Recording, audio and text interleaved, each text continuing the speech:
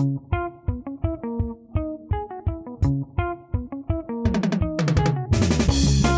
Seattle turns.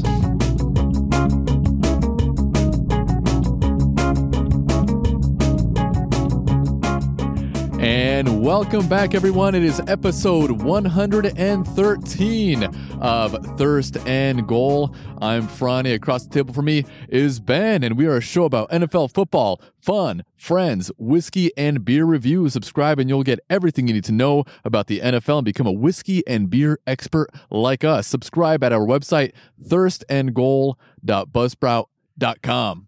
All right, Franny. Another exciting week. What's that? I'm getting used to that intro. I'm getting a little more comfortable with that, you know? You'll be around the NFL before you know it. Yeah, just doing the intros. Yeah. If they pay me, I'll do it. Well, the intros are better than most of the content over there. Friday, how was your week this week?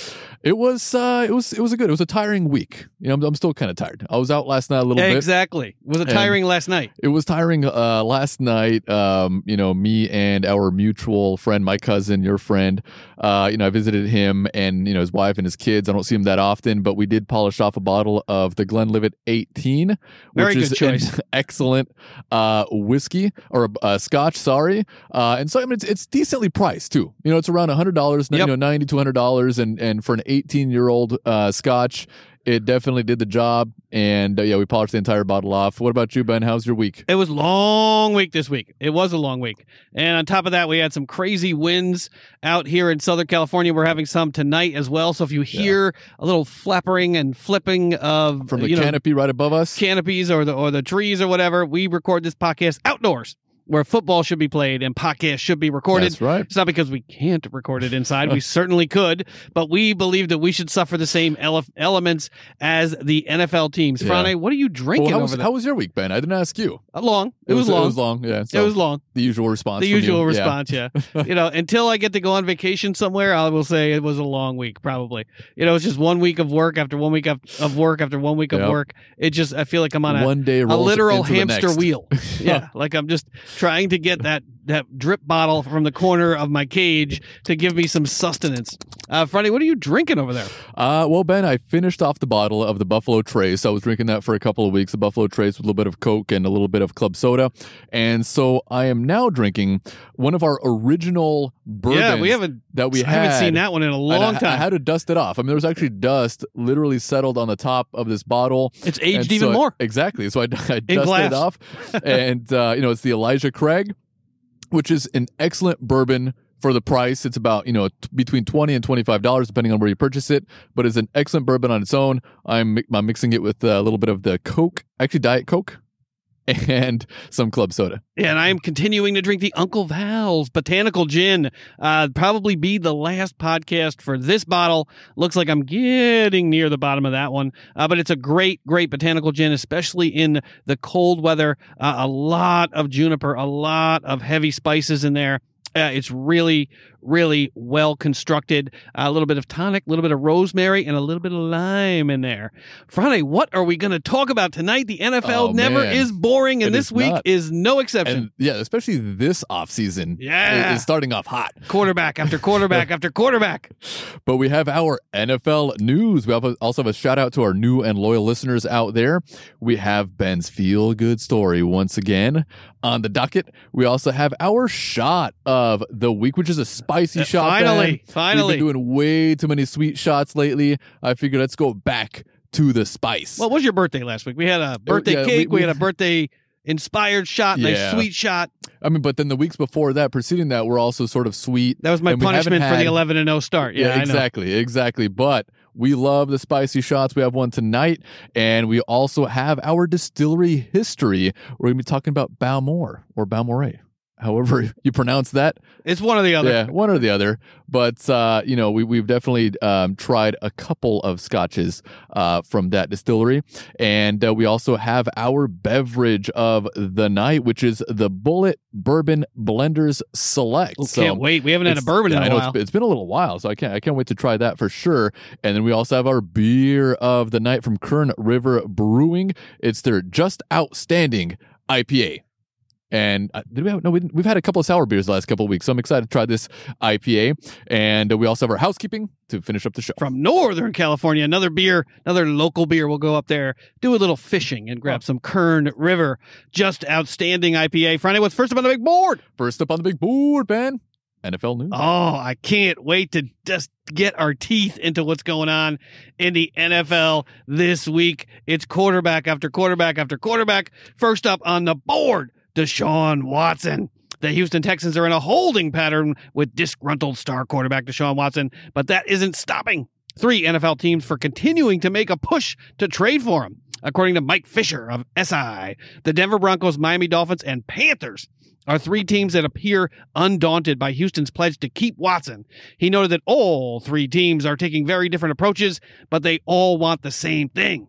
As for the Panthers, their reported interest in Matthew Stafford and a recent rumor that they were willing to pay big for Watson is strong evidence that they'll continue to pursue Watson. They have the number 8 pick in the draft. It's rare that we see this much movement of Pro Bowl quarterbacks less than a month after Super Bowl Sunday. Matthew Stafford, Jared Goff, and Carson Wentz have all been moved in the past few months, but Deshaun Watson is an entirely different story. He's coming off a superb year, even though the Texans went just 4-12, and as a 3-time Pro Bowler already under contract, his value has never been higher. There's a long way to go until 2021 NFL draft, and it's going to be a nail-biter all the way to the end. But, Franny, What say you about Deshaun Watson? He's got his heels dug in. He says he's not going to play for the Texans. DeAndre Hopkins calling out the Texans on Twitter again this week. As he should. What is going to happen to Deshaun Watson? He's got to move. I mean, he has to move. He's not going to play for them. I mean, he does not want to play for that organization get yourself anymore. PlayStation 5.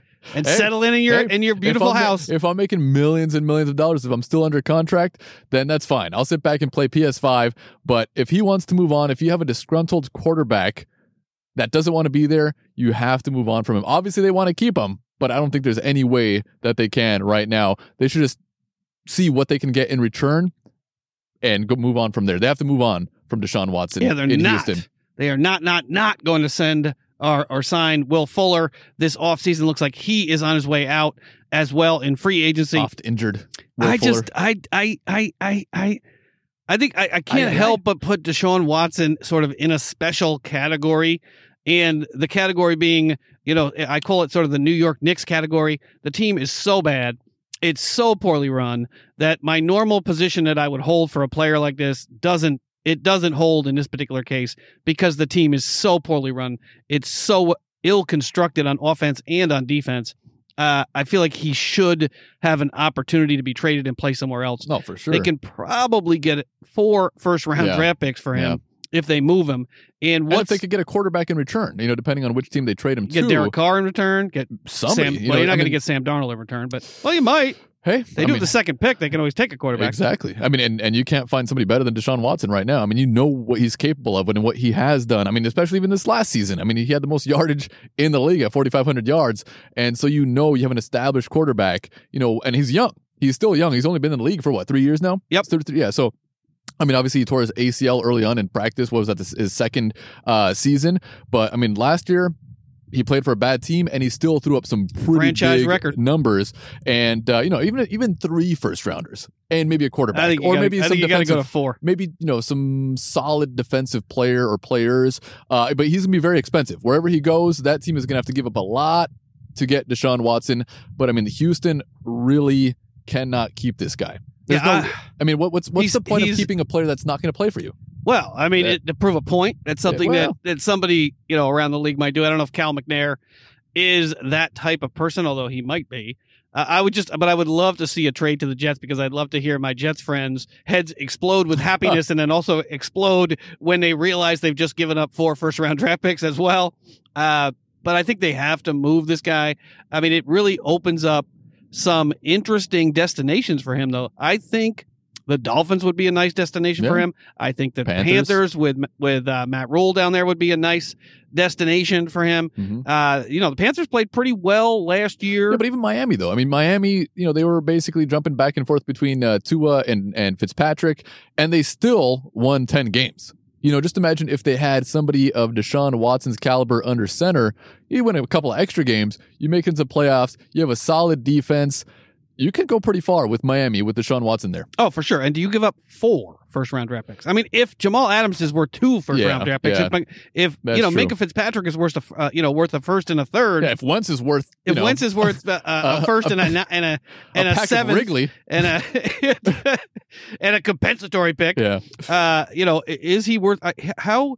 If a high-end defensive player is worth 2 first-round draft picks, how is Deshaun Watson not worth 4? Yeah. I mean, it's going to be very expensive. You're going to have to give up a lot to get this guy. But if you already have an established team, especially like Miami, they're young all across the board. And I'm sure there's going to be some contracts coming up pretty soon. But right now, you strike while the iron is hot, and you bring in Watson. That is potentially a Super Bowl team right there with what they have currently constructed.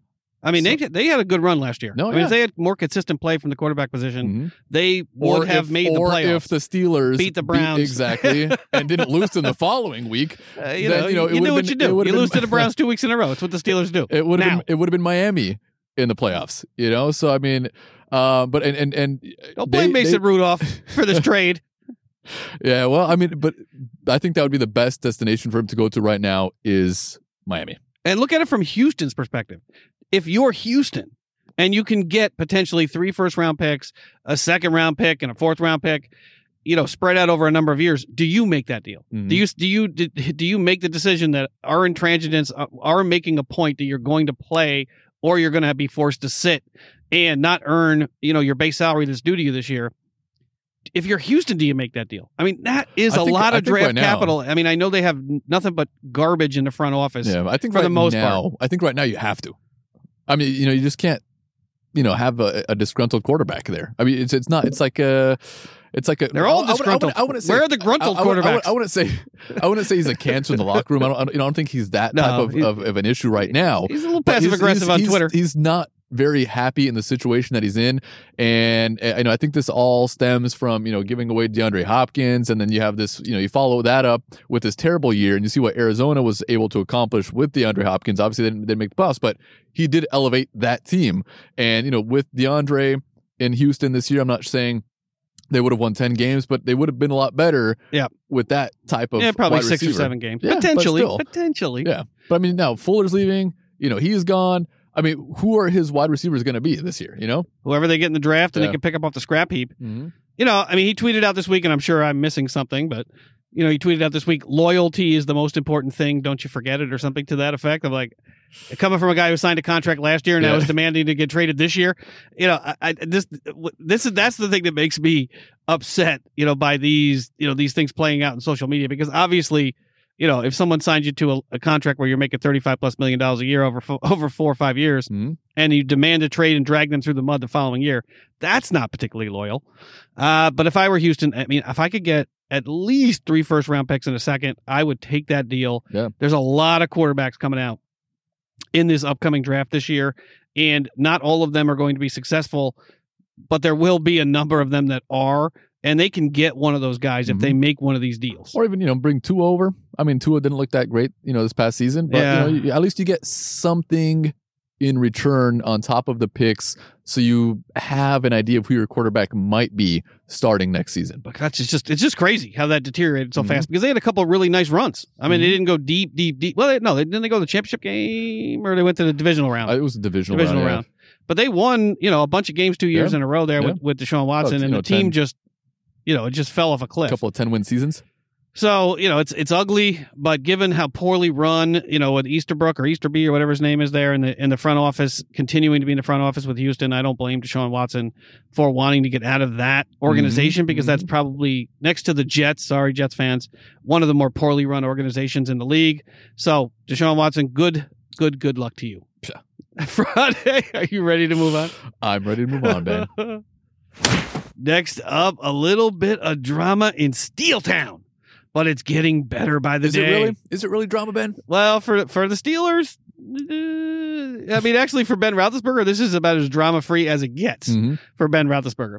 But as the Dak Prescott saga turns, the NFL analysts continue to speculate on the Dallas Cowboys' contingency plans at quarterback. If a long-term deal is not reached this offseason, one veteran quarterback, I had to put this in there just to get you a shot. One veteran quarterback. Why would that get me a shot? That could, we'll see where the conversation goes. All right. Could become available this offseason. You're trying to bait me into a shot, aren't you? Of course. Is Ben Roethlisberger. I did drink a lot last night. Yeah, well, that's this is only root beer. I'm a little sluggish. I'm a little sluggish tonight. It's only root beer flavored whiskey. I mean, it's no Glenlivet 18. Pro I football. feel like the neurons in my brain aren't firing like they should now. They are. Pro Football Talk's Mike Florio labeled the Cowboys as a potential landing spot for Ben Roethlisberger if Dak Prescott does not sign an extension. Florio suggested Roethlisberger is more likely to be released than traded, as few teams are willing to part with assets and take on the quarterback's current contract. Roethlisberger only has a base salary of $4 million for next season, comes with $41 million cap hit. The Steelers have potential out this offseason by releasing Roethlisberger, but it would still cost the team $22 million in dead money. The Cowboys signing Roethlisberger may seem outlandish to some, but the longer Prescott's status remains unclear, the more we are going to hear about potential solutions beyond their franchise quarterback. The reality is the Cowboys are playing in one of the worst divisions in the NFL. Roethlisberger threw for 3,803 yards, 33 touchdowns, and only 10 interceptions while completing more than 65% of his passes last year. Word on the street is that Ben Roethlisberger talked with Art Rooney II this week. By all accounts, the conversation went well, and both sides have announced that they believe a contract will be renegotiated, spreading the money out over several years, and that he will be the quarterback of the Pittsburgh Steelers next season. But it's not final yet. And if the Dallas Cowboys make the decision not to franchise Dak Prescott for $37 million if they can't get a contract done, do you see Ben Roethlisberger getting cut by the Pittsburgh Steelers and ending up with your Dallas Cowboys? My Dallas Cowboys. Your Dallas Cowboys. Please. Big Ben in the black and blue division. What say you? You'd be rooting for them. Because you're. I'd be rooting for the Cowboys, not in the Eagle games. I would not be. Well, of course not. But what do you think about that possibility? I don't think there's any sort of possibility of that happening. The Steelers have Carson Wentz got moved. Matt Stafford got moved. Jared Goff got moved. But Roethlisberger, Deshaun Watson's going to get moved. But Roethlisberger has to stay. Russell Wilson might get moved. He might be. They're talking about it. We'll talk about that actually tonight. But Roethlisberger has to stay with the Steelers. I mean, there's nobody. He has to. I mean, who do you have waiting in the wings other than Mason Rudolph? And who's the other guy? I don't even know who the other guy is. Josh Dobbs is on his way out. Dwayne Haskins. Oh yeah, that's right. And we're going to bring another quarterback. Those and we're going to bring another quarterback. Options at quarterback right there. I know. For the Pittsburgh Steelers, it's primarily a money issue, right? It's primarily. Yeah, but I think they're going to salary cap. They're going to resolve it. They're going to restructure his contract where they can kind of push the money out. And I think Roethlisberger should stay, will stay with the Steelers. I think that's the best option right now for the Steelers. I mean, look at the numbers. 4,000 yards, 33 touchdowns, 10 interceptions. He wasn't the issue with the Steelers last year. I mean, it was the running game that was the issue. It was the play calling that was the issue. Running game? What running game? That's what I'm saying. Exactly. And so, if I was looking for LaShawn McCoy to get traded to the Steelers, maybe we can get something going over here. Something. I mean, you pick up a running back in the draft, or I'm not sure who's available in free agency right now. You fix the running game. Potentially Aaron Jones, but they don't have any money. Yeah, you fix the running game. You have some decent receivers there. The defense is still good. The offensive line can still protect Ben Roethlisberger. I think he's still the best option for the Steelers. I don't see him moving anywhere else. Even if he was forced into retirement, I don't see him returning and playing with another franchise. Look at the Cowboys receivers. Look at that offensive line. Look at that running game. Look at that 38 years mediocre defense that will be fixed in the draft to some degree. But how would you feel about Ben Roethlisberger playing for the Dallas Cowboys? I would hate it. Why would you hate it though? I'm just wondering why you would hate it. Because I hate the Cowboys. There you go. There's the shot. I hate the Cowboys. I would hate to see Ben Roethlisberger wearing another jersey other than the black and yellow. Me too, but I wanted you to do a shot. But on top of your Glenlivet 18 last night. Finished a bottle of Glenlivet 18 in less than 24 hours. It was within about 4 hours. That bottle was. There you go. Was pretty much done. And what are we drinking and why are we drinking? Well, we are drinking this because of our drinking game agreement, Ben. If I say anything negative about a team in my division, which is the NFC East, or if you say anything negative about a team in your division, which is the AFC North, or if Sanya, who's not on the show tonight, if she says anything negative about a team in her division, which is the NFC West, then she takes a shot. But I just said that I hate the Cowboys. I would fucking hate to see Roethlisberger playing over there. And you know what? Just fuck the Cowboys, all right? there we go. This is what I like. But how do you feel, I was trying to get you. I was trying to Ben? get you know. You need a little hair of the dog. Yeah, exactly. Yeah, I've had a little bit so far, but cheers to you, Ben. But how do you feel about this whole thing? I mean, it's your team. It's one of your favorite quarterbacks ever, and the Steelers haven't had a quarterback like Roethlisberger Since the mid '80s. since Bradshaw. I mean, Yeah.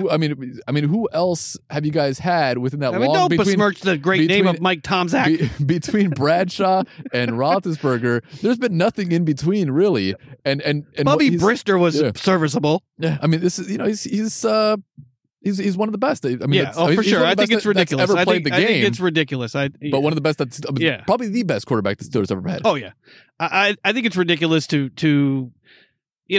cut him loose for the sole purpose of freeing up some. I'm definitely not buying this root beer whiskey anymore. It's gross.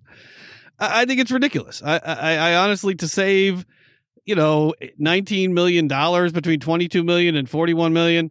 It's a certain amount of cap space, and you're not going to have to push more money out to years ahead. But the Steelers aren't that kind of franchise. I mean, rebuilding is a myth. It's not something that has ever been done successfully in the NFL. Mhm. The Dolphins finally got their act together, but there's been teams that have been rebuilding Cleveland for decades. Finally got their act together, but it took 20 years. Yeah, but rebuilding. I mean, the Cincinnati Bengals proved that it doesn't matter how many first round draft picks you have, Mhm. as have the New York Knicks and other. I mean, in the NBA, rebuilding is not something Yeah, you have that to is figure very out- easy to do, and quarterbacks are so hard Yeah. to find. You have to figure out a way to reload, not rebuild. And the Steelers have always been good at reloading. I mean, for the past 30 years, I mean, they've been a solid organization. They don't miss the playoffs that often. No matter who their quarterback is, they're able to reload and retool and not rebuild. And that's sort of the way the franchise has been built throughout its history. And so if you get rid of Roethlisberger and you don't have a quarterback waiting in the wings, you're sort of in rebuild mode right there. Yeah, That's not what they do. And we won't have a high enough draft pick to get a quarterback the following year. We're not going to win 4 games, even with Mason Rudolph at quarterback. We're going to win more than that. So we're going to be in a worse position the following year. And the offensive line was pretty bad last year. I mean, Filer's gone, probably. Villanueva's gone for sure.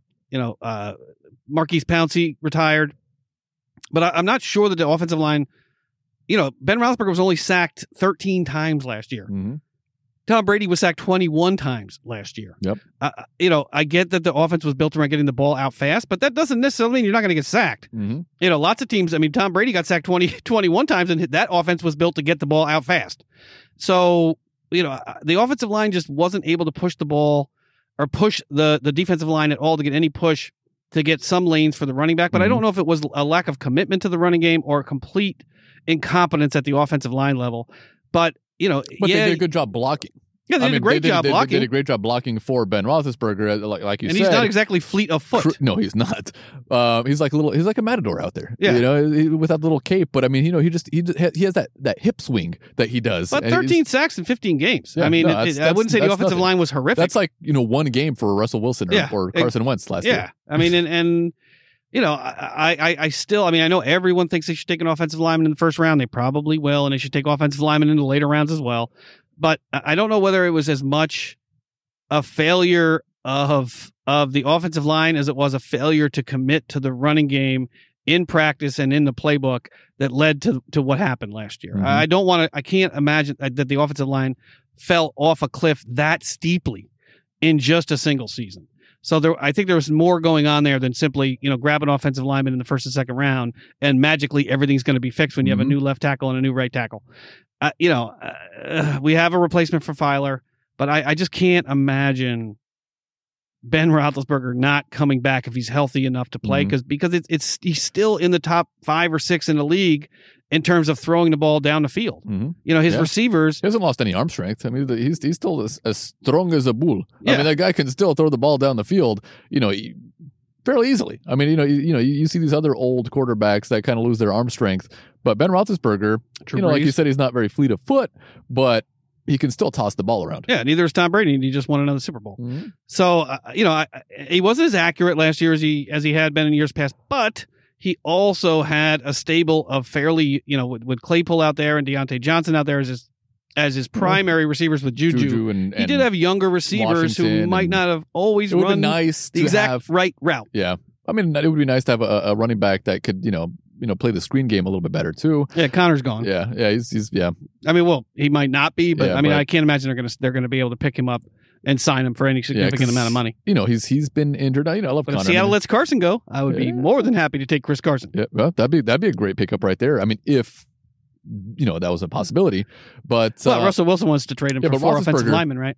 Roethlisberger is not to blame for the struggles that the Steelers had, later in the season. And I would definitely keep him on the Steelers, and I really don't see them moving on from him. Yeah, me neither. But I would be interested to see him play a year or two in Dallas. And see how that goes. We don't want to see that. It would be interesting. Friday, are you ready to move on? Let's move on, Ben. As the world turns in Seattle, Frane, what say you? Oh yeah, there's the music right there. About Russell Wilson finally showing his true colors. These many years. The speculation is it would take 3 first-round draft picks to get a trade done for Russell Wilson's. Jamal Adams took 2, Stafford took 2 plus Goff, and it might take 5 or 20 second-rounders given Seattle's abysmal draft record to make anything of those picks. Wilson has told the Seahawks that he wants to play in Seattle, but if a trade were considered, the only teams he would go to are the Dallas Cowboys. Dallas Cowboys. New Orleans Saints. Why are the Dallas Cowboys always in this conversation? Because they're the Dallas Cowboys. They're the New York Yankees of the NFL. They pretend to be, but they're not really. Saints, Vegas, Raiders, or Bears. But we got an interesting little piece this week from The Athletic, quoting from that story. Before the Thursday night game against Arizona this year, Wilson met with his coaches. For some time, Wilson has sought, even pushed, for more influence within the organization regarding scheme and personnel. And in the meeting, he outlined his own ideas to fix the offense. His suggestions were dismissed. Multiple sources told The Athletic. Another reminder to Wilson that the Seattle did not see him the same way that he saw himself as a player who had earned greater control of the situation, his future, his legacy, and he stormed out of the meeting. Gee golly whiz, I'm out of here. Golly whiz up. Somehow I doubt he wasn't there. It takes no magnifying glass or Sherlockian investigative tools to conclude that this nugget comes from the Seahawks, who finally are pushing back against the Sherlockian. That's from The Athletic. Yeah. Pushing back against the notion that Wilson's skill set justifies more power and control. Consider this quote in the story from an unnamed source who surely isn't connected to Wilson. Quote, he's finally catching heat. That's the main reason for all of this. People are talking and holding him accountable because he's one of the highest paid quarterbacks in the league. He says he wants to be the greatest, so now people are holding him to that standard. It's a PR game. He's trying to protect himself. And we learned today that allegedly a trade is inevitable this year, but if not this year, next year, which is not particularly inevitable. But Frane, what say you about Russell Wilson finally the world getting to see who this guy really, really is? I'm not sure if this is really who he is. He's never made any sort of noise his entire career. I'm not sure why he's doing it right now. And he's still saying he wants to play when he's 45. He still has a good team. I mean, obviously, there's always been offensive line issues with the Seattle Seahawks. He's with running for his life. 23 other teams in the league. Yeah, exactly. I mean, I don't understand why he wants to become the bad guy now. He was always that happy-go-lucky. He doesn't want to get blamed if it goes south. Yeah, but he's not really the one to blame, though. I mean, he started the season last year very well. We were talking about maybe MVP of the league. And even I was. You were his biggest supporter, man. You loved Russell Wilson. All of a sudden, you hate Russell Wilson. Well, now I get to see his true colors. Are these his true colors, though? Yeah, he goes into the locker room. Gee golly whiz. Apparently, that's Russell Wilson meeting with his coaches. Yeah, but I don't see any trade happen. I mean, why the hell would you want to go to the Chicago Bears? Why would you want to go to the Raiders? Yeah, let's break it down one at a time. First, the Dallas Cowboys. I mean, if you got Mike McCarthy and and But Jerry Jones if you go to the to Cowboys, deal with. You think that's worse? if you go to the You Cowboys, think that's better than Pete Carroll and John Exactly, Schneider? yeah. But if you go to the Raiders, to the Cowboys, at least you're playing in a terrible division where you have a chance to win it. I mean, because everybody else is so bad that you can potentially win. I'm not sure you're going to go that far in the playoffs. Mike McCarthy, really, you think that's an upgrade over Pete Carroll? No, it's not. No, not at all. But that's what I'm wondering. Yeah. Is this nothing but PR because people are finally holding him accountable? Yeah. Well, I don't know. What about next up? The Saints. Saints. That's probably the best. That's probably the Saints. only legitimate team of these four. Yeah, that's still a solid team. I mean, without Breeze, obviously, they're not going Sean to be that Payton great. ain't giving up 4 first-round picks, which is Yeah. what it'll take. Yeah, well, yeah. But if he went there, He's got Jameis Winston, if yeah, but he can But fix him. Sean that's Payton. true. That's true. I mean, I can see Winston, definitely playing well for Sean Payton. But, if Russell Wilson went to the Saints, that's a Super Bowl caliber team right there for sure. Yeah, I don't disagree with that. I mean, Yeah. I think that this is the only team on this list and Russell Wilson does have a no trade clause, so this is sort of You in got his Kamara, court. You got Thomas. And a really good defense. yeah, and a solid defense over there too. Decent offensive line. You protected the and the the division, aging wonder. in the division, God, I don't even know what to expect from Atlanta anymore. The Panthers are still sort of in rebuild mode, but I mean, you got Tampa Bay there, you got New Orleans. I mean, those are basically the two front runners in that division. You bring Russell Wilson in, they're the top dog in that division, I think. That I think is the only legitimate team on his alleged list. And even that, I mean, he would be making, just like the Seattle Seahawks have to make sacrifices because he makes almost $40 million a year, the New Orleans Saints would be making sacrifices in the next several years to bring him in by giving up the draft picks and the capital necessary to bring, because they probably have to send Winston back in return.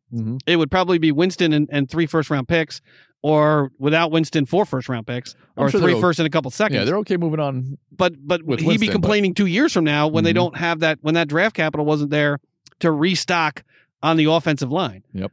Next up, the Vegas Raiders. No. Really? No. You think John Gruden and that team and that franchise run by Mark Davis and company and Mayock, you think that's an upgrade? Yeah. Oh, I mean, this is I'm not why sure if this is these are- it's silly. If this is just It's silly rumors, town. are these just No, rumors allegedly- that are- allegedly these are this his is what top he- yeah. four. These Like are he his- has a list of teams. These he are the wrote only down. 4. These are the only 4 that Ah. he would take a trade to, allegedly right now. What a dumbass.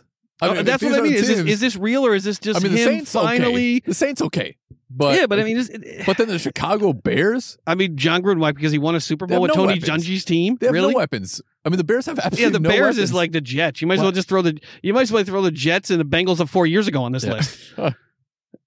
yeah. It makes no sense to me. I mean, I think he's being ridiculous. Yeah. I think this is a clown show. Mhm. I mean, this guy is complaining Not and something I would complaining expect from and him. complaining about the offense, and he just went ballistic that Brian Schottenheimer should not have been fired. Yeah. You think the offense sucks, but you're defending the guy that allegedly ran that shitty offense that you Mhm. hated?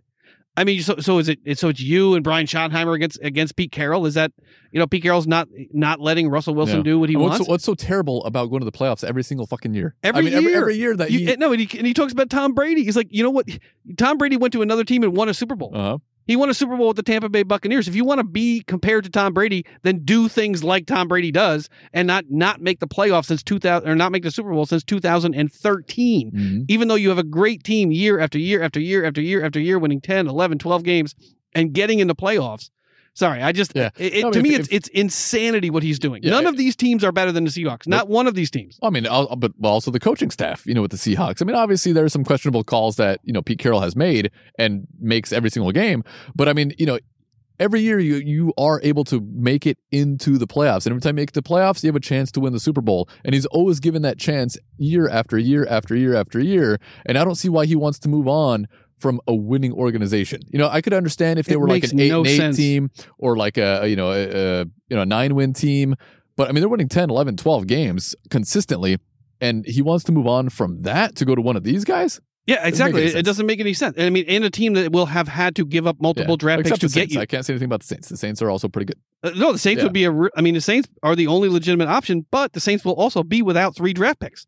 At least 3 first-round Yeah. picks, and potentially other picks and assets that they'll have to give to get Russell Wilson. I mean, maybe his age is creeping up on him. He's going to be 33 next year. Do you think it's... But he thinks he's going to play till he's 45. No. Talk to me when you're 38. Yeah. Okay, because you're not playing until you're 45. But do you think it's inevitable? Tom Brady is an anomaly. You're not going to do what Tom Brady did. That's, once in a And stop lifetime comparing almost. yourself to Tom Brady. Tom Brady didn't go 8 years without getting to a Super Bowl. Yeah. Ever. Yeah. He's made it And he's to had the Super some Bowl. pretty shitty rosters. 50% of his career he's made it to the Super Bowl. Yeah, I just... But do you think it's inevitable? Do you think they're going to move on? I wouldn't. I mean, I wouldn't trade him. Why would you trade him? No. I mean, I know I've said this. I put Deshaun Watson in his own category, but this is fucking ridiculous. Yeah. I mean, the players already make half the profits that come into this league. Yeah. Deshaun Watson, you are an employee, Russell Wilson. You are not an owner. Yeah, Deshaun Watson, I can completely understand because the organization is not the greatest. Last year they won 4 games and they've sort of been sputtering along in this last couple of seasons. Whereas the Seahawks are always good. Year after year, they're good. And you're complaining, playing for that team, for that organization. It blows my mind. You can't complain. You shouldn't complain. You should be happy. The Allen in your family situation. compared to the McNair family, check Seattle. Mm-hmm. Head coach for all those years in Houston, Bill O'Brien, Pete Carroll, check Seattle. Mm-hmm. John Snyder versus I can't even remember who the GM was in Houston, but check John Snyder.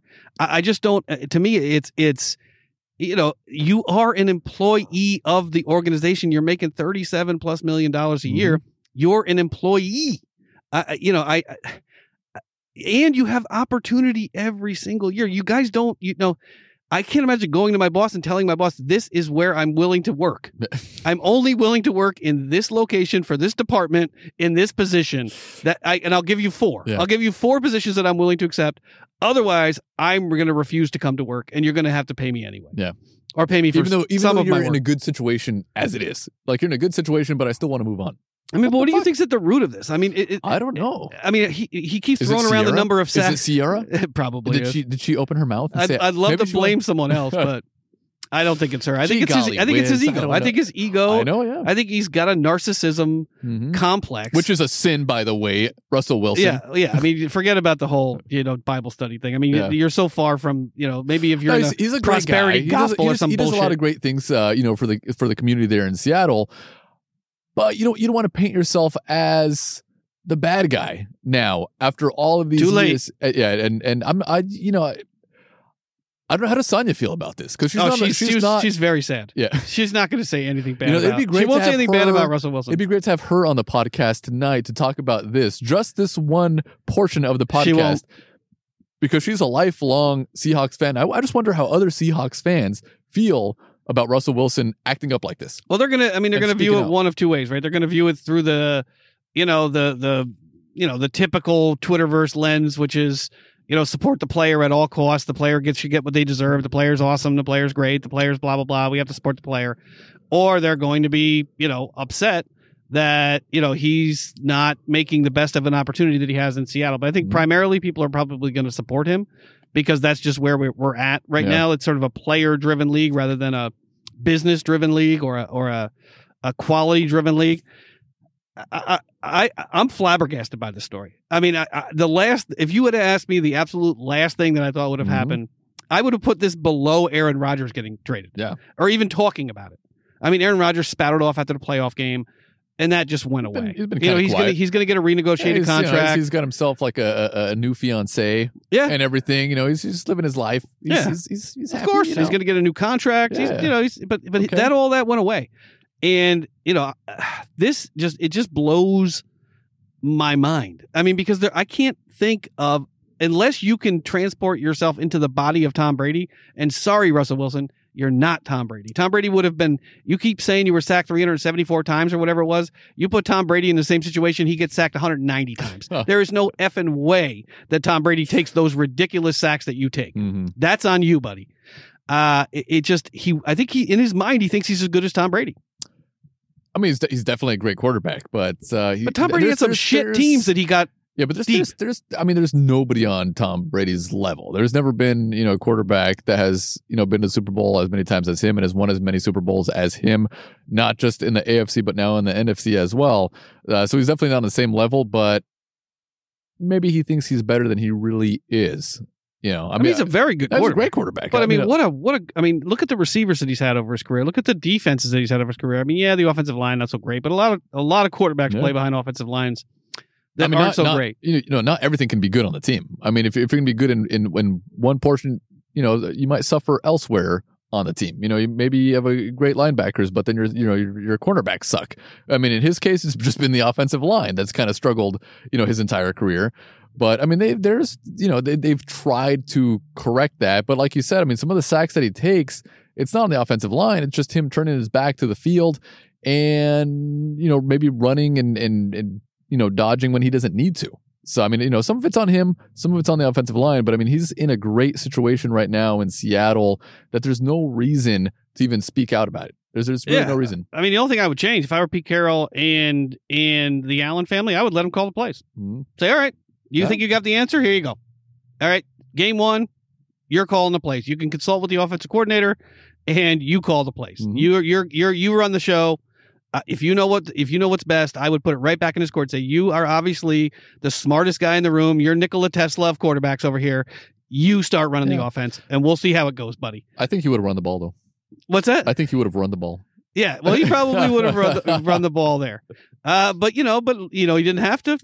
He didn't have to run the pass play either. He was still under contract at that point. He could have just handed the ball to Marshawn Lynch, or he could have, fought harder like Tom Brady or, a lot of other quarterbacks go to the sideline and start screaming at their head coach and say, "Are you out of your mind by calling this play?" But I'm just one of the most fun organizations to watch, one of the most fun quarterbacks to watch, one of the most fun teams to watch. You got DK Metcalf, you got Tyler Lockett, you're going to get somebody else in the draft. You got Chris Carson potentially coming back. See. I mean, what you really think one of these 4 teams is better? Yeah, exactly. With their coaches and their front offices, are you insane? If he does stay, Bears, if he stays with the Seahawks, Ben, are you going to be rooting for the Seahawks? I mean, not the way I used to. Obviously, not the way I used to. You sort of have to. Your wife is a huge Seahawks fan. But how are you going to feel about Russell Wilson playing next year for the Seahawks? It won't be as much fun. It frees me up to watch other games. Mm-hmm. Because part of the reason I watched so many Seattle games is because I like the team so much. And you've been a huge supporter. I mean, I like Pete Carroll. I always liked Russell Wilson. Yeah. I thought they were a great team and they worked together well. And it was a team you could really get that and smile and root for when they did well. Yeah. But if they've got a prima donna narcissist as their quarterback, who doesn't work half as hard as Tom Brady does. And who would have thunk it, right? Yeah, why don't you call Tom Brady and ask Tom Brady what he does to make himself Tom Brady? Because he doesn't spend anywhere near as much time on Instagram as you do. TB12. Or at awards, ceremonies, or doing all the other things that you do under the guise of, doing good works for your community. Everybody on that Tampa Bay team says they've never seen a quarterback work as hard as Tom Brady. They've never seen anyone change the culture of a locker room the way that Tom Brady did. Mm-hmm. If you believe that you can be that person, then why don't you start by trying to be that person rather than being who you are, which is obviously not that person, because there's many articles that have been written by people who played with Russell Wilson that are contrary to what he believes he is. That's true. That was depressing. Gee golly whiz. It's just sad. I mean, it's actually sad to see a team with so much promise potentially deteriorate this way. Mm-hmm. And they just gave Pete Carroll a contract, so they are not going to let Pete Carroll go as a method of giving Russell Wilson what he wants. But I would let him call the plays. Yeah. If Tom Brady called the plays in the Super Bowl with Byron Leftwich, let him call the plays. Yeah. You got the answer. It's just like it's like having a little kid. It's like, okay, you think you know how to do this better? Here, go ahead. And when you come back screaming, and we got to take you to the hospital for stitches, we'll say, well, did you think that was going to work? All right, Franny, are you ready to move on? I think so. That was a tough one. That was a long one. Oh. Poor Russell Wilson. Playing Seattle Seahawks for so long. Poor guy. I know. I mean, it's like playing on the Cincinnati Bengals in the 90s. The 2021 looks like we're headed for a 17-game season, Franny. The NFL and team owners are attempting to complete arrangements to put a 17-game regular season into effect beginning with the 2021 season, probably accompanied by a 3-game preseason. Ooh, that exciting preseason. The deliberations about when to implement the 17-game season are tied in part to the completion of a new broadcasting contract with the television network, streaming networks. According to people familiar with the planning of the league and owners, the CBA between the league and the NFL players ratified in March authorizes the owner to implement a 17-game regular season as soon as the 2021 season, but does not specify a starting date. Franny, Do you think they are desperate to move to a 17-game season? I think it's going to happen. Up the revenues. I mean, it's going to happen. I mean, they've been talking about it now for so long. I mean, me and you have always been opposed to a 17-game season. I'm happy with the way it's set up right now. I didn't want to expand the playoffs either, but they went and did that as well. So now they expanded the playoffs. They're going to expand to a 17-game season. It seems like that's the direction we're going. I'm sure players are opposed to that sort of thing, but you know what? The league doesn't care about player safety as much as they harp on it. Oh, for sure. Yeah. I think we've disagreed about this in the past. I don't. I mean, because I want more football. No, I know it's selfish, but every team will, other than the quarterback and a few starters, I think they can manage a way to give people rest during the season, to keep players reps, around the same level as they had for a 16-game season. And really at the end in that 17th game, it's only going to be the teams that are really jockeying for a playoff spot that play all their starters. Mm-hmm. And there will be teams that are resting starters as well. It's one more week of football. It's great. I mean, more football is great, but I mean, player safety also important because you're still putting those guys in jeopardy, like an extra game, more tackling, more hitting. I mean, it's an aggressive sport. That's always been my argument with going to a 17-game season, or, you play that extra game and then plus the expanded playoffs. So you're playing another game there too. And, that's always been my argument, just, keeping the players safe. And I think 16 was a good number of games, 17, where are they going to stop? They can move to an 18-game season, 19, 20. I mean, where does it end? Yeah, well, I think in the CBA, I think it does end at 18. I think they are allowed to push it up to an 18-game season at some point. I agree with what you're saying about player safety, and it runs. I have a little cognitive dissonance with it, because I'd like to have more football. I'd like to be talking about the Super Bowl last week or the week before rather than 2 or 3 weeks ago, whenever it was. And I think a lot of this is the rush to get the 21 games or the 17-game season out has something to do with, with recouping some of the lost revenue this year, because it looks like the salary cap is going to be around $185 million next year, down about $15 million from this year, which makes teams like the Steelers and the Seahawks and the Eagles with Carson Wentz's $33 million in dead money. It makes it even more difficult for those teams to put a full talented roster together when you're dealing with $15 less million on the cap. But I'd like to see one more game. I'd like to see one more game. So it's selfish. I will admit it's selfish. Like what if they wanted to push the NBA up to 82 games, push it up to 92 games? Yeah, but I mean it's not as physical. I mean, sport. I mean, obviously, you have potential. A lot of exercise involved in the NBA, but in the modern NBA, it's more like soccer. It's not as there's more contact in soccer. I mean, actually, soccer players do play a lot because I mean they're playing in different tournaments. They're playing for their country. I mean, so that they play a lot of games, and they're allowed to touch each other, right? In soccer, they can touch each other. Yeah. In football, I don't think you're allowed to touch each other anymore. Or about basketball. I mean. No, in basketball, I mean, if they did want to expand, maybe not to 92 games, but a couple extra games here and there, it's not the same as football. There's a lot more contact in one football game than there is in maybe 20 basketball games played. That's true. That's true. I'd like to see one more game, but if the players fought it, and not that they have any power because it's in the CBA, if the players pushed to roll that back a little bit, I wouldn't be upset. I wouldn't be upset if it stayed at 16 games for the safety of the players, of course. All right, Franny. We're about 47 minutes in. I want to take a quick break before we move on to what's next on the agenda. What is next on the agenda, Franny? Next on the agenda, Ben. Let me get to that page right here. I think it's a shout out to our new and loyal listeners out there. All right, Franny. There it is. We'll take a break after this then. Okay. Yeah, this is pretty quick. New listeners, thank you all the new listeners out there, as well as listeners that have been with us for a long, long time. Since 2018, we have been a show about football, fun, friends, whiskey, and beer reviews. Whiskey and beer experts, as Franny said earlier. Since you're listening, please consider heading to our website, thirstygold.buzzsprout.com, or search Thirsty Gold Podcast on the web and subscribe, rate, and review. Please leave us a rating. Please. How many stars, Franny? 5 stars, Ben. Bash it. Crush it. Throw it up against the Elbow wall. it. Do it. Yeah, exactly. Franny's got a brand new iPhone 12 or 18 or 25, whatever that is over there. Take your brand new iPhone 12. I know it costs $1,200 or $1,300. Just smash it up against the wall with a 5-star review. Please tell a friend, a family member, a coworker, a stranger, just one person that you know or someone that you don't know about our show. We would truly, truly appreciate it. Just tell one person this week, hey, go check out Thirst and Goal Podcast, best NFL podcast in the universe. And you can also check us out on Pandora, Audible, and Amazon Music as well. We're there for your listening pleasure. Friday, what's next up on the big board? Next up on the big board, Ben, is your feel-good story. Oh, we'll be right back with a feel-good story.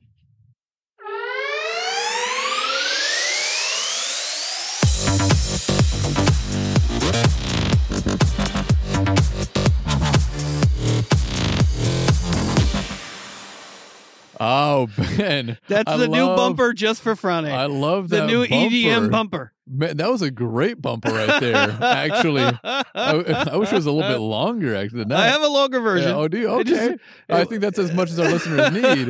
But I like that. I started to get into that. I figured you would. I think I was listening to that on my way over here. But next up on the big board, and the next one will be like heavy metal. It'll be all over the map. That's for you. That one's for you. The heavy metal one. But before we move on, Friday, I did want to ask you just your quick thoughts about the Dak Prescott contract situation.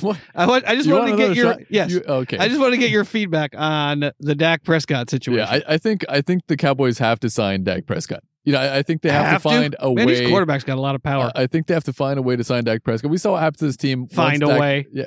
He needs to go on a vision quest to figure out how to make it happen. Exactly. He has to go off into the woods somewhere in I don't know, Alaska. And fend for himself for a little bit. Dak Prescott to the Eagles. Ben Roethlisberger to the Cowboys. I don't know if I would want Dak Prescott playing for the Eagles. I just, there's a little bit of animosity there still since he was a Cowboy. But why is that? What's wrong with the Cowboys? I'm just going to pour myself a shot. I'm just going to pour myself a shot. No, seriously. So you knew this was coming after you told me you finished a bottle of Glenlivet last night. You should have known that was coming. Well, what are friends if not people to make you more miserable than you already are? Yeah, than to take advantage of, kick you when you're down. Geez, I poured a little extra in there. That's root beer stuff is not that good. Okay, hang on 1 second here. Let me pour you a little bit. Actually, no, I'm going to pour you a little bit more because you're forcing me to take these, and you didn't drink last night.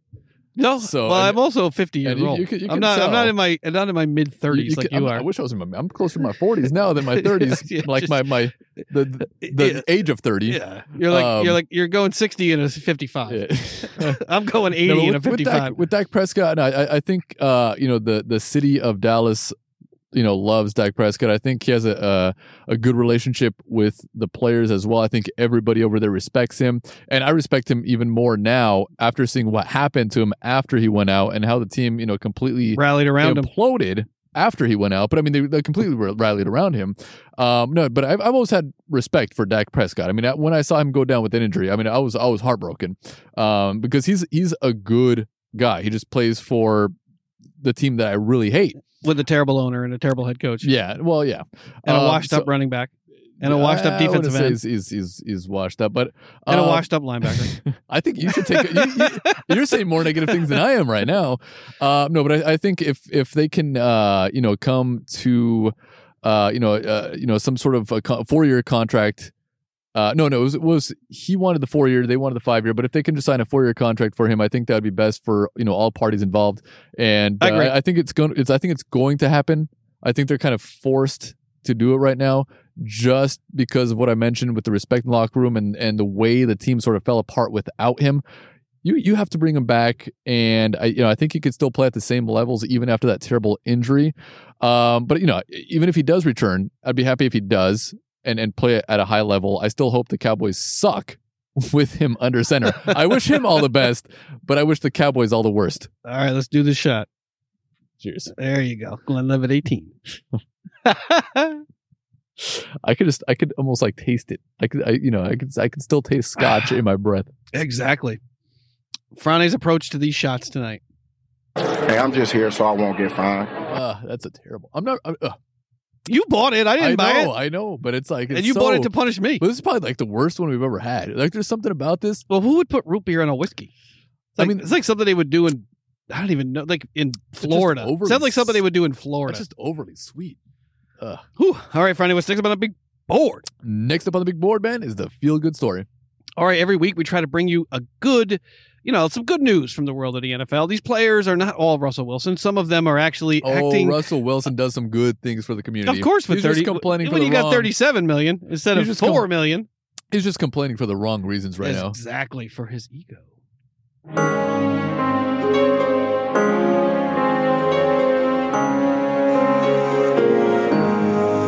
love that lead in music too. That's some great lead in music. We have free agent cornerback Pierre Desir donated 10,000 meals to the Houston Food Bank this week to help an area devastated by a blast of wintry weather. Desir, a 2-time nominee for the Walter Payton Man of the Year Award, doesn't have any connection to Houston. He just felt it was the right thing to do. According to his agent, a deadly winter storm has knocked out power for millions of Texans and Texas residents and left many without power. Grocery stores have also been forced to close or were forced to close. Desir, 30, is known for his work in the community over his 7-year NFL career. In 2019, he was the Colts Payton Award nominee for donating $185,000 to build a performance center at the high school he attended in St. Charles, Missouri. Desir also spearheaded Thanksgiving meal distributions as well. With Marshawn Lynch, just giving away turkeys on his scooter. Last season, Desir was the nominee for the New York Jets for his work in the NFL's tackle bullying program and made 3 virtual school visits where he spoke about his experience being bullied. A 4th-round pick by the Browns in 2014, Desir has made 248 tackles and 8 interceptions for the Browns, Chargers, Seahawks, Colts, Jets, and Ravens. You can help storm victims by texting ABC13 to 41444. A donation will go directly to the Houston Food Bank. Anyone who texts that number can contribute a gift of any amount. For every dollar raised through the campaign, 3 meals will be donated to the hungry in 18 Southeast Texas counties. What say you about Pierre Desir? Great work, like you said. He's not making He's been on like 6 teams already. Yeah, no, he's not making the big bucks like some of these quarterbacks, or some other players in the league, and he's still doing some great things for the community. And that was some crazy ass weather that Texas had. Yeah. I mean, how does that happen? Like, I mean, it happens. It's like a 100-year storm or whatever what do they call it? Like a 100-year, 50-year storm? Like the perfect storm or something. It's like that. This wave be too much. It's like that movie. George Clooney can't overcome this wave. Was it it was like that movie the day after. Like from the 80s? The whole northern hemisphere froze over because it was like it was a nuclear war. It was the one from 2004. Oh, not the day after from the 80s. I forgot. Yeah, you're a baby. Yeah. You don't even remember I'm the a 80s. Baby. Come on. I was born in the 80s. Well, I don't remember much of the 80s, but I was like born the in electronic music. You think you would have been raised in the 80s. Yeah, but good for Desir. But it whatever happened in Texas, it was very similar to that. I mean, everything was like complete. That never happens in Texas. No, when I think of Texas, it's like happening here. I've never exactly, but I've never. And they're a little bit further south than us too. Yeah. And for that to happen in Texas, I mean, that was pretty crazy. So good for him and helping out his community. Yeah, that was some crazy. It was like I think at some point, not last week before, I think it was like 3/5 of the U.S. was like. Either below freezing or had snow on the ground, Global something like that. Warming my ass. And here in Southern California, I was like, I don't see any. Yeah, I was like, wait, it seems okay here. Yeah, right now it's about 60 degrees outside, and it's like what's up with the rest of the country? About 10 o'clock at night, still 60 degrees. But yeah, I mean, it's just one of these weather events we're having that we didn't used to have, and life goes this on. Year, wind, obviously. Well, the wind it's not windy right now. But I mean, the canopy's not flapping above us, which is great. You can't hear it in the mics. But man, I mean. I couldn't believe that shit. I would expect it on the East Coast, northern part of the country, but in Texas, of all places, for that to happen. Yeah, people burning their like closet doors and furniture, like dining room table, to try to keep warm. They'll have to be better prepared for the next time this happens. I hate cold weather. I mean, when it's under 60, I'm freezing. Oh yeah, you would have been on the freeway right out of there. Yeah, I would have gone further south, wherever it's warmer. Take me there. I would have seen you in El Paso at the border, like I'm on my way. I'm on my way to whatever Tijuana or whatever is on the other side of the border there. Yeah, wherever it's warmer, that's where I want to be. All right, Friday. What's next up on the big board? Next up on the big board, Ben. It's already? Oh, I love that.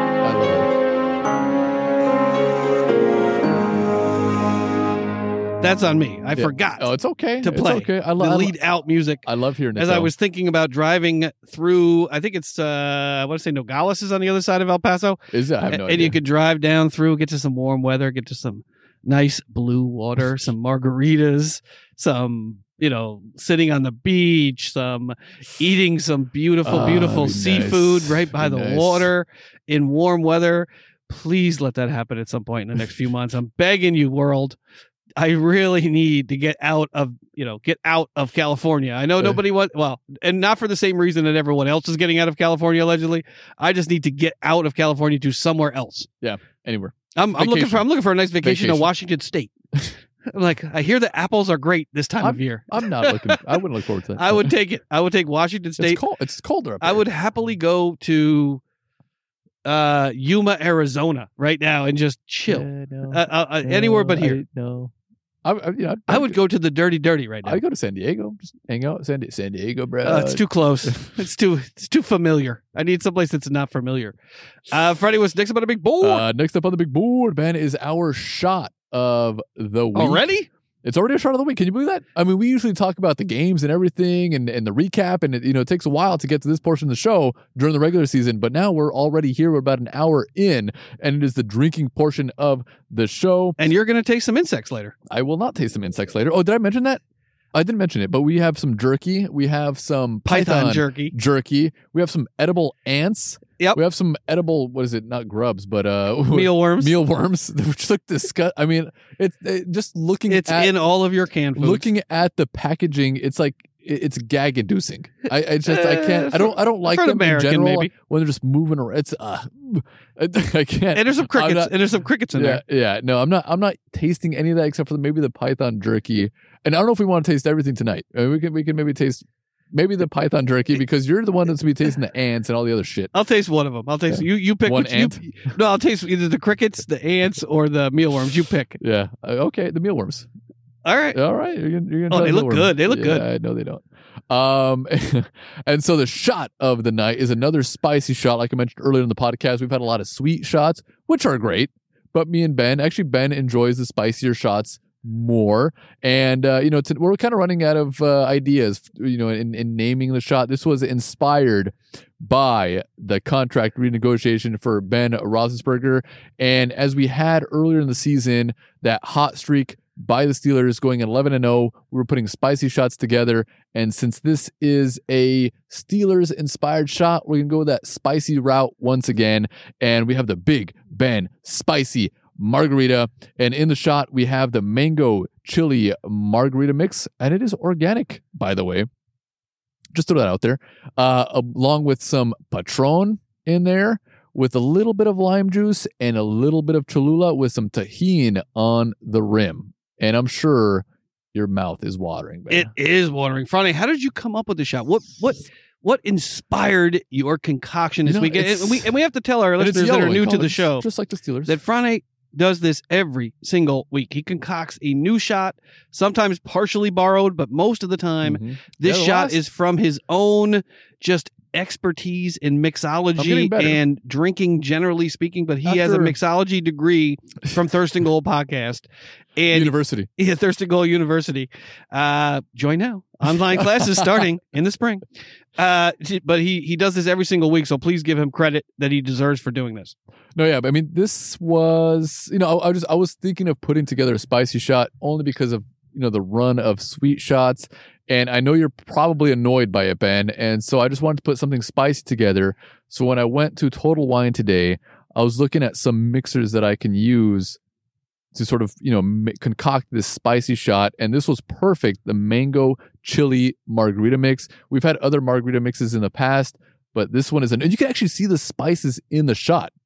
Like you can see the pepper or whatever is in there in the shot, the chili, just all the little pieces in there, just kind of floating around. It's a beautiful looking shot. It's a good looking shot. You can find it on our Instagram and on our Twitter.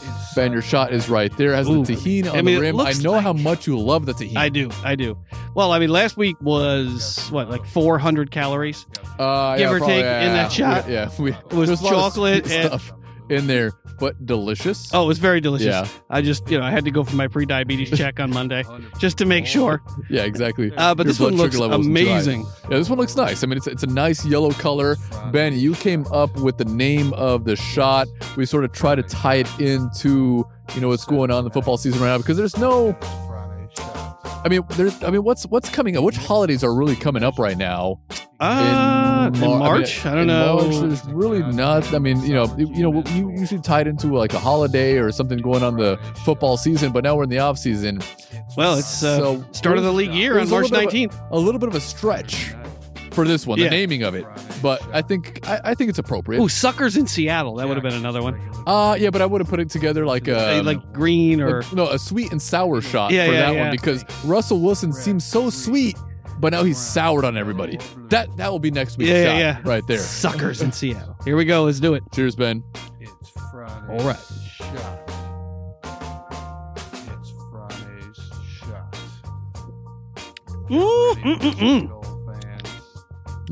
Oh, I taste the Patron. Yeah, I taste the spicy margarita mix. I should have I added taste the tahini. I taste the lime. a little more lime. Maybe a little more lime would have made this shot ideal. But Ooh, you think? mm-hmm. I think it's just about perfect. One of them I added a little bit extra lime. Maybe you got the one that had a little bit extra lime juice in it. I would want a little bit more crisp. Lime. No, that was it was good. It was good. I mean, it was my own concoction. I didn't scour the interwebs, to find The tubes. yeah, the tubes. You see, it's moving through the tubes, and then it gets to a bottleneck in the tube, and the information can't flow. To find inspiration, I just kind of put this one Doris, together I can't get on the tubes. on my own. And man, that tahini tastes really good with that, because you had a little bit of the lime juice on the rim, add the tahini on there. Man, that is really good. Actually, That's a little really tangy, good. sour. I think you might have to start a bar, open a bar. I think so. At in COVID, when we're completely out in the normal world, whatever that might look like. In the near future, hopefully. Frane's Funky Cold Medina. I don't know if I have that much skill just yet. You do. Well, you have the that's- management skill. You just have to come up with the Yeah. drinks. I don't know if I have the management skill either. But It's I'll, easy I'll to come up with It's it. easy to learn. Unfortunately, I'll hire you. I'll hire you. it's Unless you have 4 other bars lined No, up, I don't. like Russell Wilson. No. But management is the most overrated job on the planet, next to maybe No. something that's actually dangerous. If you're good at it, like you are, Ben, I wouldn't worry too much. Yeah, it sucks for it sucks for the manager, but everyone else's life is a little bit better. Well, so you- I guess you- that's the small price You to pay, manage right? this podcast pretty well. Yeah. You're like the manager of Can you this send me podcast. the pictures? Yeah. Can you send me the Yeah. pictures? Okay, Where are the pictures, motherfucker? Where are the pictures? Send me those pictures right now. You're fired. He's like, oh, I didn't send you the pictures. Like 15 minutes later. Yeah. Did you? I'd like to finish this shit up, like so I could have a drink. And it's like passive aggressive. Remember those pictures that I talked about not too long ago? Yeah. Yeah, If you could see? kindly send me those pictures. Yeah, see, you're standing up over there by the fire. I'm in front of the computer. Yeah. I might be I'm- waiting for I'm- something so I I'm can stand up editing- too. I'm editing this podcast, and you're over there relaxing. I'd like to stand up, but I can't because I don't have the pictures. Friday, what's next up on the Now big I know board? what's going on in your mind. Why you're like glaring over at me, and I'm just thinking like, hey, what's up, bro? I'm like, you took the pictures like 3 hours ago. But I did send them. I did send the pictures already. I'm gonna have to send the beer one because we haven't tried the beer yet. But the beer one I will Yeah, it send is. to you. It is definitely a little passive aggressive. Yeah. Yeah, it's like when I say like, you'll look for the beer picture on Wednesday of next week. Hey, it's up there. I like to space them out. Because it's off season right now. I don't have to rush to put it up there because this news will still be fresh on Monday, on Tuesday, on Wednesday. Well, not when So- Russell Wilson is traded on Monday. He's not going to be traded though. Well, not it's gonna happen. inevitable. It's It's That's what Didn't they were you see talking the about. headline on Yeah. Twitter? Inevitable.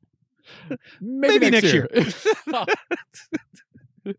Yeah, I love the it when they word- say it's yeah, inevitable. the word inevitable is thrown around way too often. Yeah, it's like Elon Musk it's inevitable that he will have a fully self-driving car that you will not have to pay attention to at all. It's inevitable. 2028.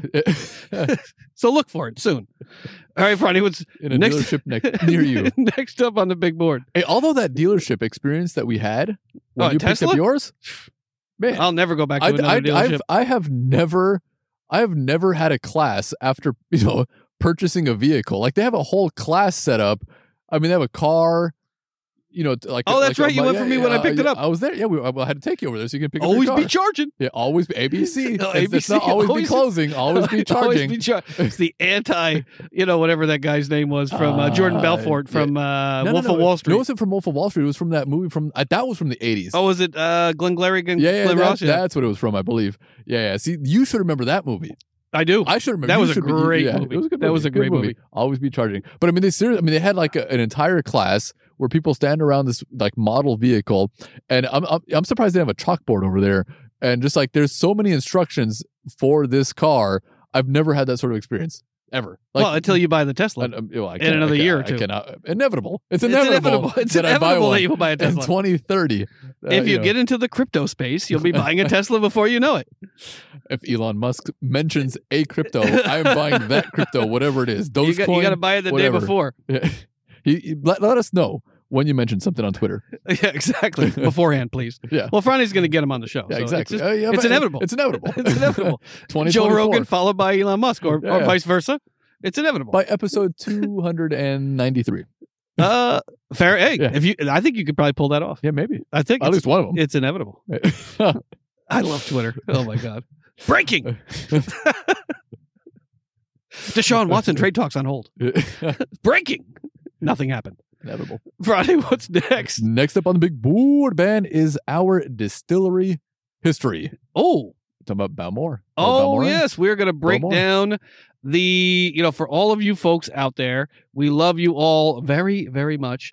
We wanted to break down some of the distilleries on the beautiful, beautiful south. I think it's like southwest island of Islay, where some of our favorite scotches come from. Last week we did Ardbeg, and this week we're going to do, I think it's called, I think I pronounce it Beaumory, Yeah, something like that. I believe. And the history of Ardbeg Distillery was very long. I mean, in English, it's Balmore. But Balmore. in Scottish, I think it might be Beaumory.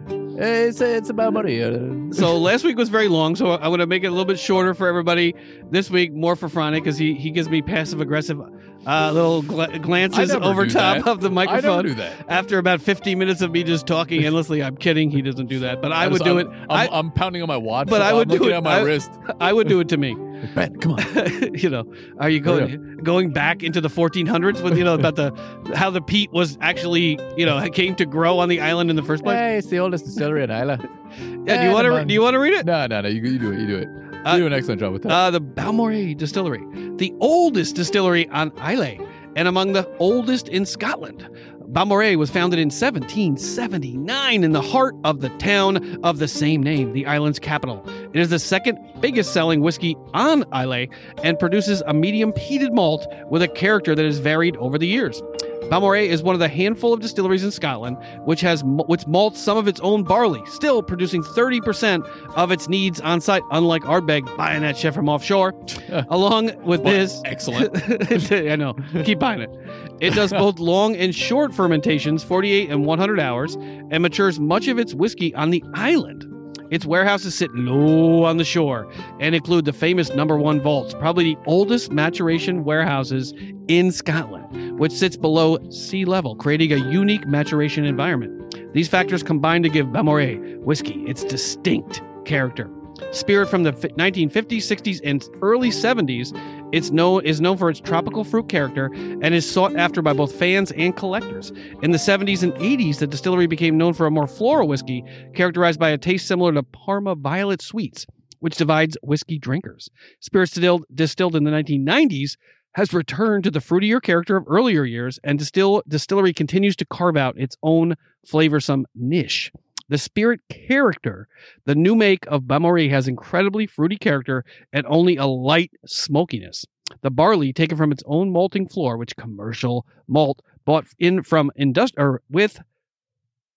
from its own malting floor with commercial malt brought in from industrial maltings, is peated to around 25 ppm. I learned about that thank you, Wikipedia, meaning that white smoke is evident, or while smoke is evident, it's not unusually powerful. Mm-hmm. Spirit produced in the 1980s often has a heavily perfumed Parma Violet note, while the spirit produced during the 1960s and 70s is characterized with an S by an elegant tropical fruitiness, a style that the distillery has been returning to since the early 1990s. What do you think about the history of Balmorais? No, I mean it's pretty interesting, and it is true though. I mean with the Balmorais or Balmorais, I think it's probably Balmore. Yeah, with the Balmorais.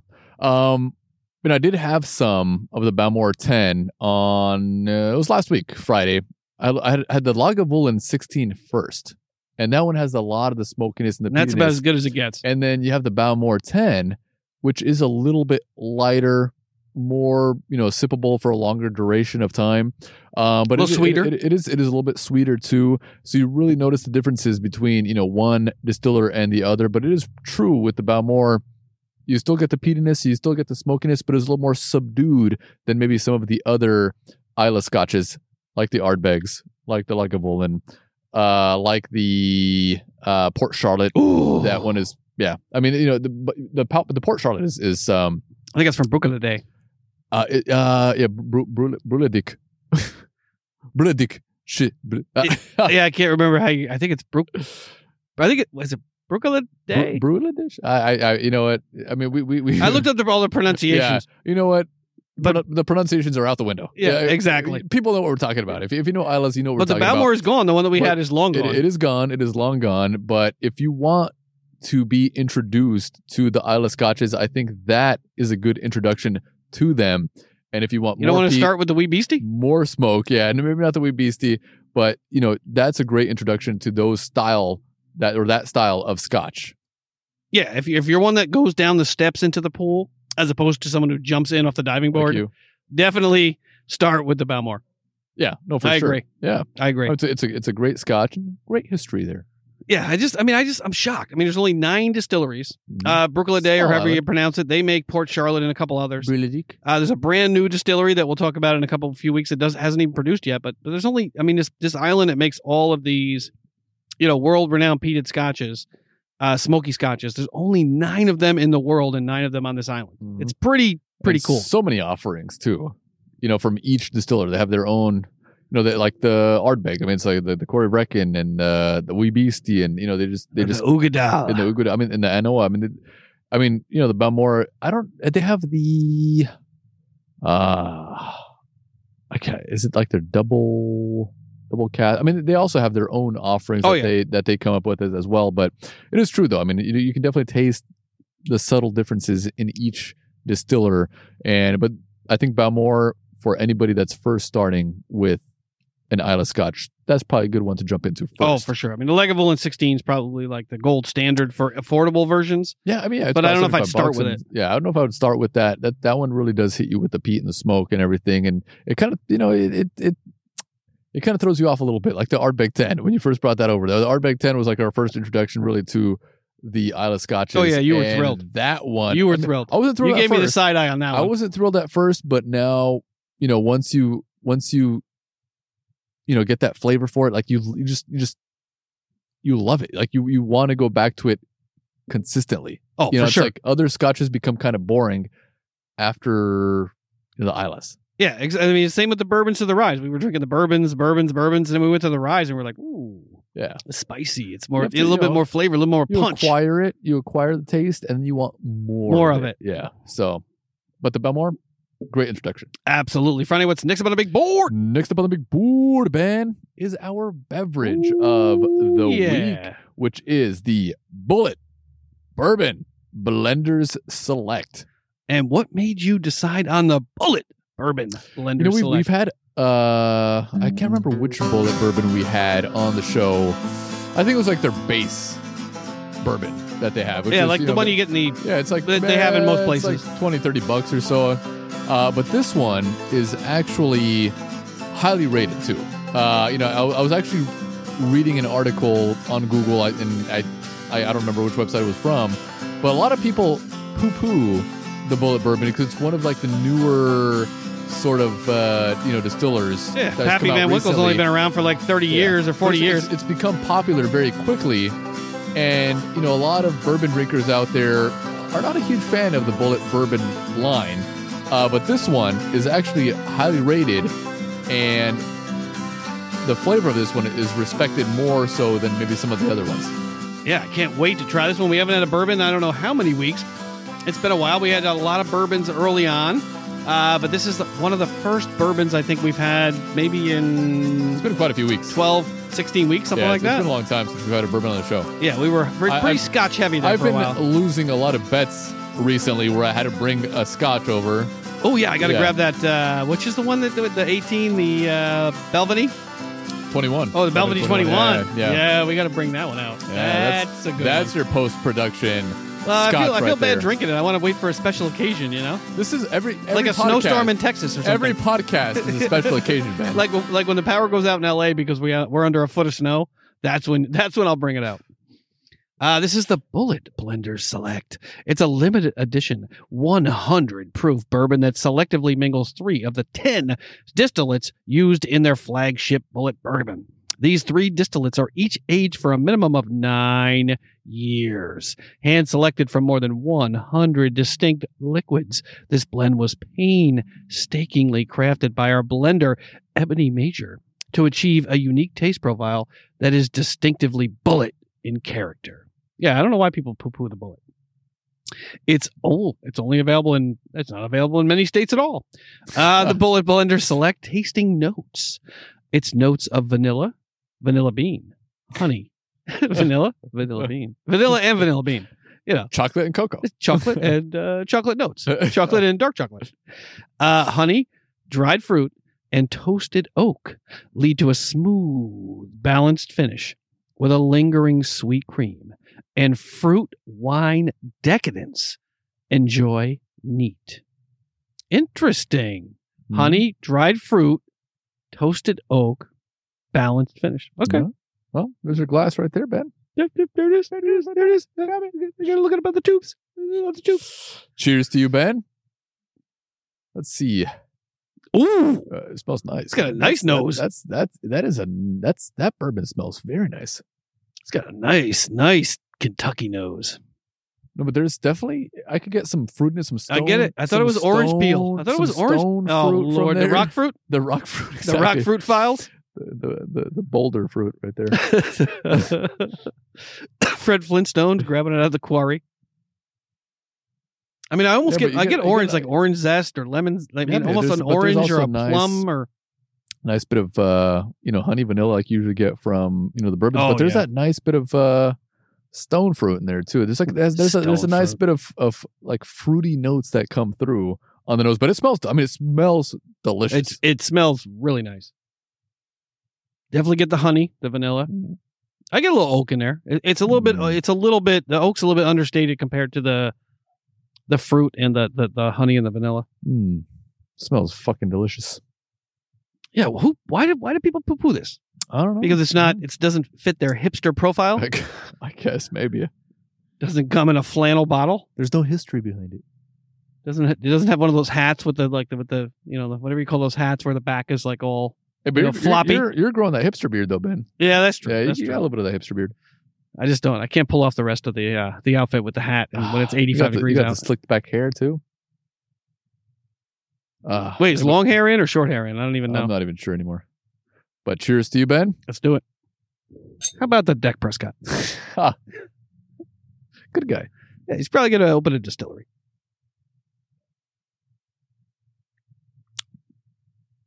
Dak Prescott's Texas Mash. There's actually a nice bit of spice. Ooh, nice spice. Almost On the like a rye spice at the Yeah, end. it's like, it really bites the back of your tongue. What's But the, what it what's the breakdown on really the, does have a nice bit of creaminess on the finish. That's a nice finish too.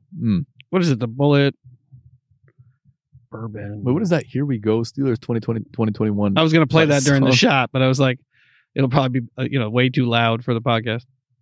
Yeah, let's check out what the review says. People can't be poo-pooing this. Let's see what That's a good bourbon right there. It is a nice bourbon. Tobacco, black cherry. Yeah, There's a little bit of sweetness. 4.5 but it's out not- of 5 on the whiskey wash. Not overly sweet, but has a little bit of sweetness. But what I enjoy about it is that that nice, spicy, prickly finish on the back of your tongue. Right? I mean, and it's not harsh. For something that's 50% alcohol, it still goes down very smooth.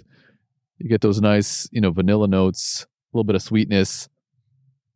You don't get as much fruitiness in the flavor as you do on the nose, but I like that spice on the finish. It's almost like my vacation. This is my vacation. We had so many scotches, and I loved all of them. But this one, it really reminds me of our earlier shows when we were drinking a lot of bourbons and good bourbons. And this is a really nice bourbon. Yeah. It's a really nice change of pace for us. I mean, we've evolved sort of as the show is, and it's one of the Friday helped me evolve for the Bullet line. This is one of the higher price. It's about $50, which is still not like overly priced, but you can get like because they make a rye too, I think, right? Yeah, and they have the rye, and the rye's not that great. I don't know if we tried it on the show. The lower level rye, whichever one that one is. I think I had one last time I was in Vegas, which feels like 20 years ago. Was trying to find a rye in the regular bars, and they don't have a ton of them because not that many people drink the ryes. Yeah, but this, I mean, the creaminess and the spiciness on the finish, it's almost perfect. I mean, the mouthfeel is beautiful. Yeah, I mean, it's a beautiful, deep, rich mouthfeel, sweet. Hits you on the back of the tongue with that spice. Yeah, the color is nice, and it's a nice dark copper. Yeah, it is. But where'd you rate this, Ben, on our Thirst and Goal rating scale of our browns or beverages in general? I'd probably give this one probably about a 9 on this for a bourbon. Yeah, I would give this. I would say an 8. I would say at least we diverge. I was going to give it an 8, but I'm like, you know what? It's good. It's good. This is definitely something that you want to come back to. It's definitely better than the Wild Turkey or the Jim Beam rye. Well, thank God. Is it better than the Jim Beam rye? Yeah, it is. I would say so. Yeah. Or the Jim Beam bourbon, straight bourbon. It's a nice smell, and it's all the way through. Like you said, it has a really nice, creamy, thick mouthfeel. I'd really love to taste finishes with that little bit of spice on the end. There's that little bit of harshness as well, but mostly the spice. I'd love to taste this next to like the Pappy, whatever, the 10 or the 12, which is still, hundreds of dollars if you can find it. I think it's $100 retail MSRP, but I don't think you could find it for anywhere near that. But I'd like to compare the two. Yeah, blind. Like I think we should do like our best bourbons that we've tried on the show, and then find someone that we know that has a bottle of Pappy or a bottle of one of these. There's another bourbon that sells for a ridiculous amount of money over retail that I think just released a batch. See if we can find someone that has those two and just give us a tiny little bit in a mason jar so that we can do a taste test and see how those, because spending $1,000 on a bottle of bourbon seems ridiculous, insane to me. Maybe on a bottle of scotch, like a 21, 24-year-old scotch that's just a beautiful, complex, flavor profile. It's good. Yeah. I mean, what really differentiates this one is just that creaminess. It has a very nice sort of creamy finish. I mean, look at it on the glass. In the mouth. Yeah. I mean, it's that's what I like about this one. I mean, it's definitely an interesting one, and I see why it is highly rated compared to some of the other bourbons that we've had on the show. Oh, for sure. And I would drink this. Next party we have, next get together we have, I could grab that and drink that just as much as I could grab, one of the Ardbegs and drink it. It's maybe not not. No, maybe not. Not. But right now in the moment, I'm so happy to be drinking a bourbon. It's been a long time since we had a really good bourbon on the show, and I would put this in that category of a good bourbon. Yeah, that's a good one. 8 and 9. Yeah, exactly. Out of 10. All right, Friday. What's next up on a big board? Next up, Ben. We have. Should we start tasting the jerkies or the? Yeah. What's next? Because we have the beer and we have the jerkies as well. So let's cleanse our palate with a little bit of Python jerky. That's some crickets. Because it's been sitting there for quite a while now, and for some reason we forget about it. But I think we should probably do the jerky first. All right, you want to take a quick break? Take a quick break, and then we'll come back. We'll try the jerky, cleanse our palates, and then do the beer, and then maybe an insect. Oh, I can't wait to taste that insect. Yeah, I'm not tasting Hold shit. tight, everybody.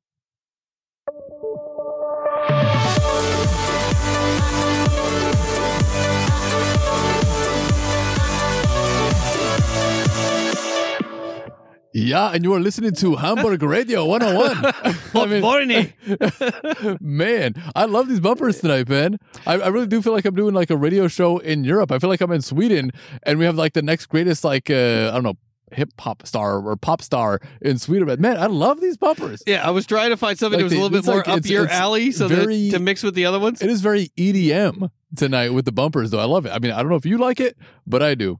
Yeah, I mean, I searched around. Yeah, I found they're some, very upbeat. completely licensed and everything. You know, Yeah. I paid for the license, course, so it's yeah. completely legal. But I like that bumper. Actually, the last couple of bumpers, the other EDM one, this EDM one, that's I like them. So I'm going to use these bumpers for all of yours. So for the shot and for some of the Browns, for any segment that is essentially a Frane-led segment, we will use these bumpers for all of those segments. I could definitely listen to that whole song if there was a whole song of that right there. Not just a bumper. I think it's not that hard to make a full song of that. No, I think you just hit. not. I think you just hit. Program play longer. Like I don't think Just it's. an entire loop of that right Well, there. because some of your guys, your folks retired this week, right? Those the guys with the hats. Wait, who? Some DJs with they were like the DJs and they wore like these big, not the mouse guy, Oh, okay. but there were Yeah. there were the two of them like world famous like DJs, EDM guys. I'm trying to, I don't know. And Like, they probably retired at like 30.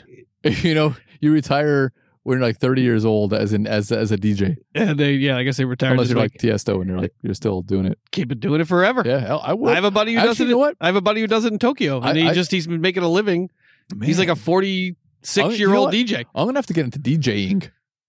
That seems like a lot of fun. Well, because I listen to the tracks. I'm like, okay, there's a bunch of songs mixed together. All right, okay, all right. I mean, I guess can do this. I can guess do it's this. where you mix the songs and like That's something I can it do doesn't for sure. seem all that complicated, but I'm probably wrong. All right, Friday, what are we gonna do? What are we gonna taste, and why are we gonna taste it? Well, I mean, it is the off season right now, and so we have to find more things for ourselves to do since we don't talk about the games anymore. There's not a 16 game schedule to talk Luckily, about. Russell Wilson will keep our palates full. Oh yeah, for sure. And so we usually have our drinking portion of the show where we have our shot, we have our beverage, we have our beer of the week. But now we can sort of mix in some food. And Ben, you've gotten some very interesting food for us. A few weeks back, we did try the alligator jerky, which is what you got me for. It was Christmas, right? It was part of my Christmas I think gift. so. It was part of the gag gift, but It wasn't bad. it wasn't bad. It actually tasted like chicken jerky almost. It was like, it tastes like chicken. And so tonight, well, you have a couple of different insects to try, but you also have this python jerky, which has been sitting around for a few weeks now. Aging. It's been aging, and here, take a little bit of that right there, Ben. Oh boy. Yeah, there's the python jerky, and I'm looking at the price tag on there. It's kinda It's $20 for that python Oh, was jerky it? right there. Oh shit! I Plus didn't realize I left. Plus shipping and handling. Well, on hey, that. Man, beef jerky in the supermarket is like that's true. It's like $10. That's true. I mean, I guess you pay a little bit more for Jerky's overpriced for python, and I think it is a little bit overpriced. So tonight we're gonna do something a little bit different. We're gonna try some food, and we're gonna give it a little bit of a taste test. We have the python jerky, and you have some of these. What are they? They're the smoky barbecue mealworms, which you're also going to try. I'm not going to try that shit. Come I can't even look at it. It's half the world eats this stuff. I don't care, man. I just looking at that. You know, like the ants with the dipping stick. Little worms in there. The ants will try maybe next week. But you'll try those. No way, no. It's just ants. I will try jerkies, but I'm not going to try. And then I'm going to get mealworm jerky. That's pretty much what that is. That is what. Would that you is. try mealworm jerky if I got it? That's pretty much what that is. But if I was able to find it, I don't know if it exists. Probably but not. But would you try it? All right, fine. All right, fair enough. So I'm just going to get it doesn't exist, cricket though. jerky, What, mealworm jerky. They're going to put it in a blender and blend up mealworm. Yeah, and then press just it, like pressed tofu. Yeah. Well, let's try this, Ben. I have a little bit of the python jerky right here in my hands. You have a little bit right there too. Oh, that's all you're going to try? I don't. This is like a it's- Tylenol size It's not piece of jerky. It's not a meal. It's a taste test. Oh, good Lord. Where's your spittoon? Ding. All right, you want to try it? Oh yeah, let's give it a shot. Ah.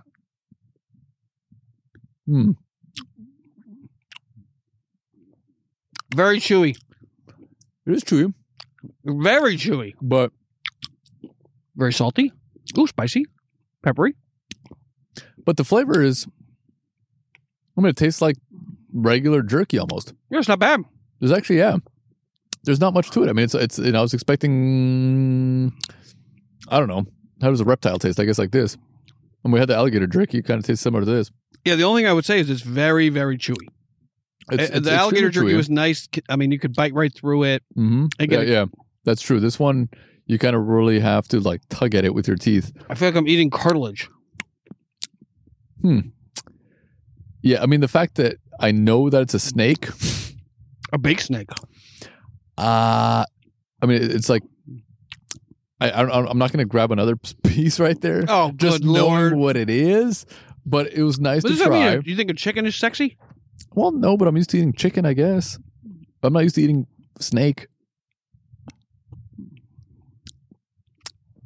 Nope. You're still chewing. It's You're just still really chewing. chewy. Uh-huh. But what about the flavor? What do you think about the flavor? I mean, the flavor... I like the flavor. You can't really... High in protein. Oh, yeah, of course. I mean, there's almost no fat on it. I mean, Mhm. you can't bite through it. Even Mhm. if you have, the teeth of a 36-year-old, you can't bite through it. Yeah, but it's interesting. I mean, it's... I can't say it's really snaky or anything like that. It's just... I don't know. It just tastes similar to what a regular jerky would taste like, except it's extremely chewy. Like, you could barely even bite into that right there. I wonder why it's so tough. Maybe because there's very little fat. Probably. I'm guessing. Everyone try these mealworms? No, you try the mealworm. So that was interesting. All right. The python jerky, that's something that you don't eat every day. You don't usually bite into a snake unless you're Bear Grylls. But that was good. I mean, it was good. I mean, I'm not going to go back for seconds, but that was... Oh, I would finish that pack. That was, I mean, well, there's not much to it. I mean, for $20, there's really not that many pieces of this jerky in here. Oh, that's a big piece of jerky right there. Look at that. I mean, that's going to take you forever to bite through that one last piece right there. Just looking at the packaging. Pythons are like, they're over. Florida's overrun with them. Yeah, might as well eat them. I can't. Can you open that? Yeah, let me see. I can't even. My old eyes can't even find the way to open that package. Let's see. Oh, there it is. There it is. At least give it a smell. I mean, it basically smells like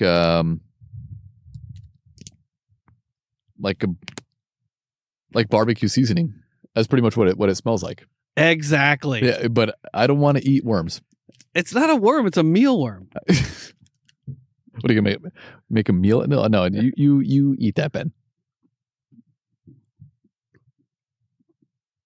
Huh. It actually just tastes like barbecue. Like chips? Oh, you took a handful right there. It just tastes like crunchy barbecue chips or something. Uh-huh. That's good. It's got a little protein flavor, maybe a little bit, but a little game. There's like all of the insides are still there. Like whatever that thing ate. There's no insides in a mealworm. It's actually not bad.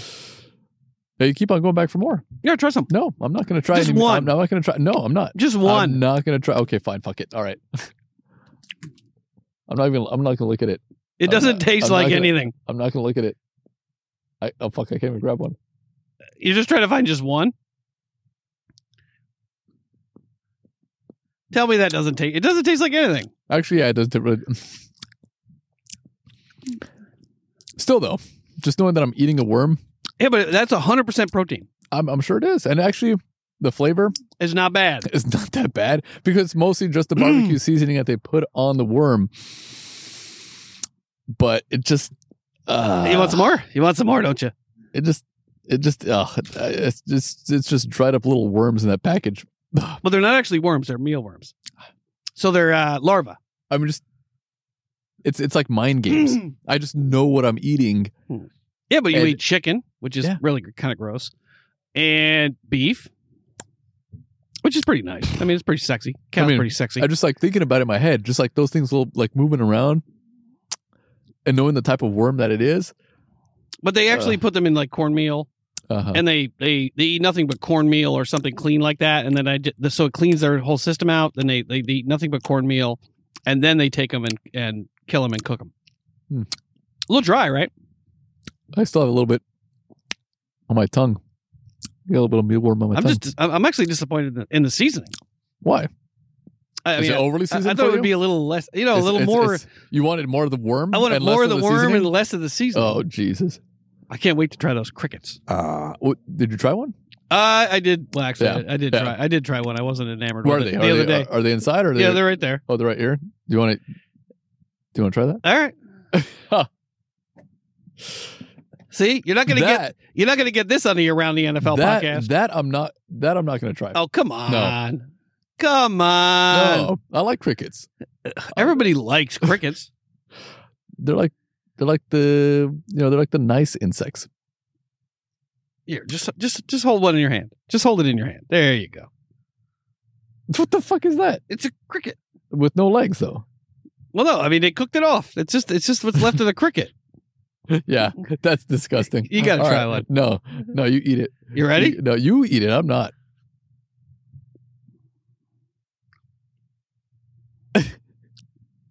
It's mango habanero. Uh-huh. Actually, it's not bad.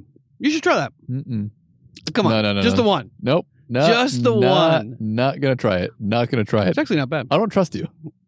Because you like a lot of things that I don't like. You like when what are those things that you picked off the rock in Croatia and you like cooked them up? Barnacles. The barnacle. Yeah. They're so good. No, they're not. Yeah, except for the fact that everyone that grew up there eats them. I don't care. I didn't grow all up those- over there. All right, just try that. It's just one. I'm just not. crunch on it. I can't. I'm just looking at it. Just looking at it. Just try it. It's like a cricket. It's one. It's like literally like a thousandth of an ounce. It's a cricket pellet. Yeah, but just try it. I'm telling you, you won't dislike it. You won't dislike it. No, I can't. You can do it. I can't bring myself to eat a cricket. I can't do it. I can't do it. But look at I it. can't- There's I no know. legs. There's no I don't head. care. I know, but it's just I can't do it. I can't. It just looks like a little piece of a poop. Let's just look. I can go like this.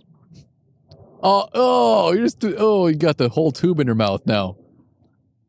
Just try it. No. It's just one. If I can do that, you can't eat just one. All right, fine. There we go. I better not puke. You won't. You won't. It's not that bad. You can do it. It's not that. You don't tell me that's bad. It's not bad. I mean, just knowing what it is. But tell me the flavor. It's like, well, it is spicy. It's a spicy cricket. But it's not bad, right? It's not tell terrible. Me, It's not terrible. But It's not bad. It's not even bad. I'm just knowing what it is and what it was. But you work out, right? This is 100% protein. There's like no fat, all protein. Just knowing what it is, though. It was good though, right? Admit it. No, I can't say it's good. I mean, it was interesting. But you can't say it wasn't bad. You can't say it was bad. I've tried a cricket and a mealworm and python jerky. I can't wait to hear you tell your parents that you did that. I got to eat the rest of this Or python. anybody that I ate a cricket and a mealworm.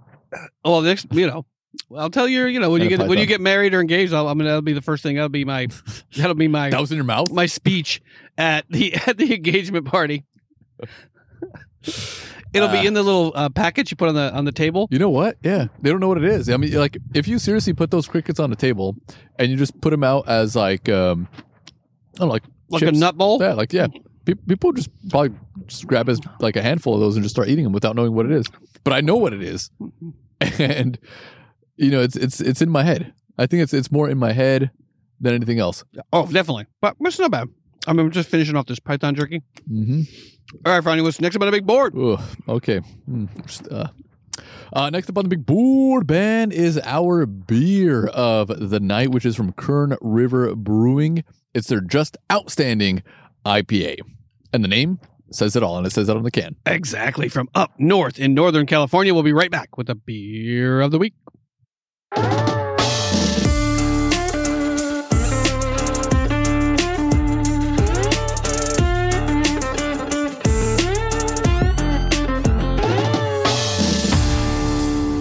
All right, and we Back are to the boring ass back bumper. with our beer of the week. Like I mentioned, it is from Kern River Brewing, and it's their Just Outstanding IPA. And Ben, I'm sure you have some information for us. I do indeed. This is from the Kern And the wind River. is picking up right now. Yeah, the wind. If you can hear that in the background, our outdoor studio is wafting in the wind, as they say. This is the Just Outstanding IPA from the Kern River Brewing Company, way up north in Northern California, I believe. Actually, I can't see where it's actually from, but I assume it's from Kern River up north. The name says it all. Named after a local mountain bike trail, this India Pale Ale balances just enough malt with an abundance of Simcoe and Amarillo hops. We dry hop it, so there is plenty of pine, earth, and floral aroma, kind of like hiking the just outstanding trail. If you like IPAs hoppy and clean, you'll find this one just outstanding, available in 4-packs, especially at Total Wine, where you can pick this up, and the ABV is moderate at 6.8%. Frane, what made you decide on this particular beer? Just taking a look at the beers that they have on there. I wasn't sure whether to get a domestic beer or not, because we've had a domestic beer for the last couple of weeks, but I saw this one sitting on the shelf, and it was rated, I think, at 93 or 94. And we, obviously we love the IPAs. And so I was like, fuck it. You know what? I'm going to get this one. It looks like it should be good. And that's why I got it. I mean, there wasn't much thought in the whole process of purchasing this one. I just saw a really high rating for this IPA for a decent price. And I said, you know what? Fuck it. I'm getting it. It's at the gateway to the Sequoia National Forest, which I assume is in California, but I could totally be wrong on that. So forgive us, Kern River Brewing. Your website does not make it readily available to us where you're nice from. Bar on the website, they got a beautiful brew pub up there. Maybe I'll go to Kern River. Yeah, maybe. Yeah, take a vacation. It's not Washington State, of course, but at least it's Kern River. But what do we have last week? Oh, I'm drinking it right now. The Sour Monkey Sour Trapel. This was a high alcohol ABV on the Victory, right? It was up there like around 9% or something. No, this one, actually, I'm not sure. Actually, let me take a look at the bottle right there. This one, does it say? And yeah, if you can read that, I'll be impressed. Then I'll know your age for sure if you can read that.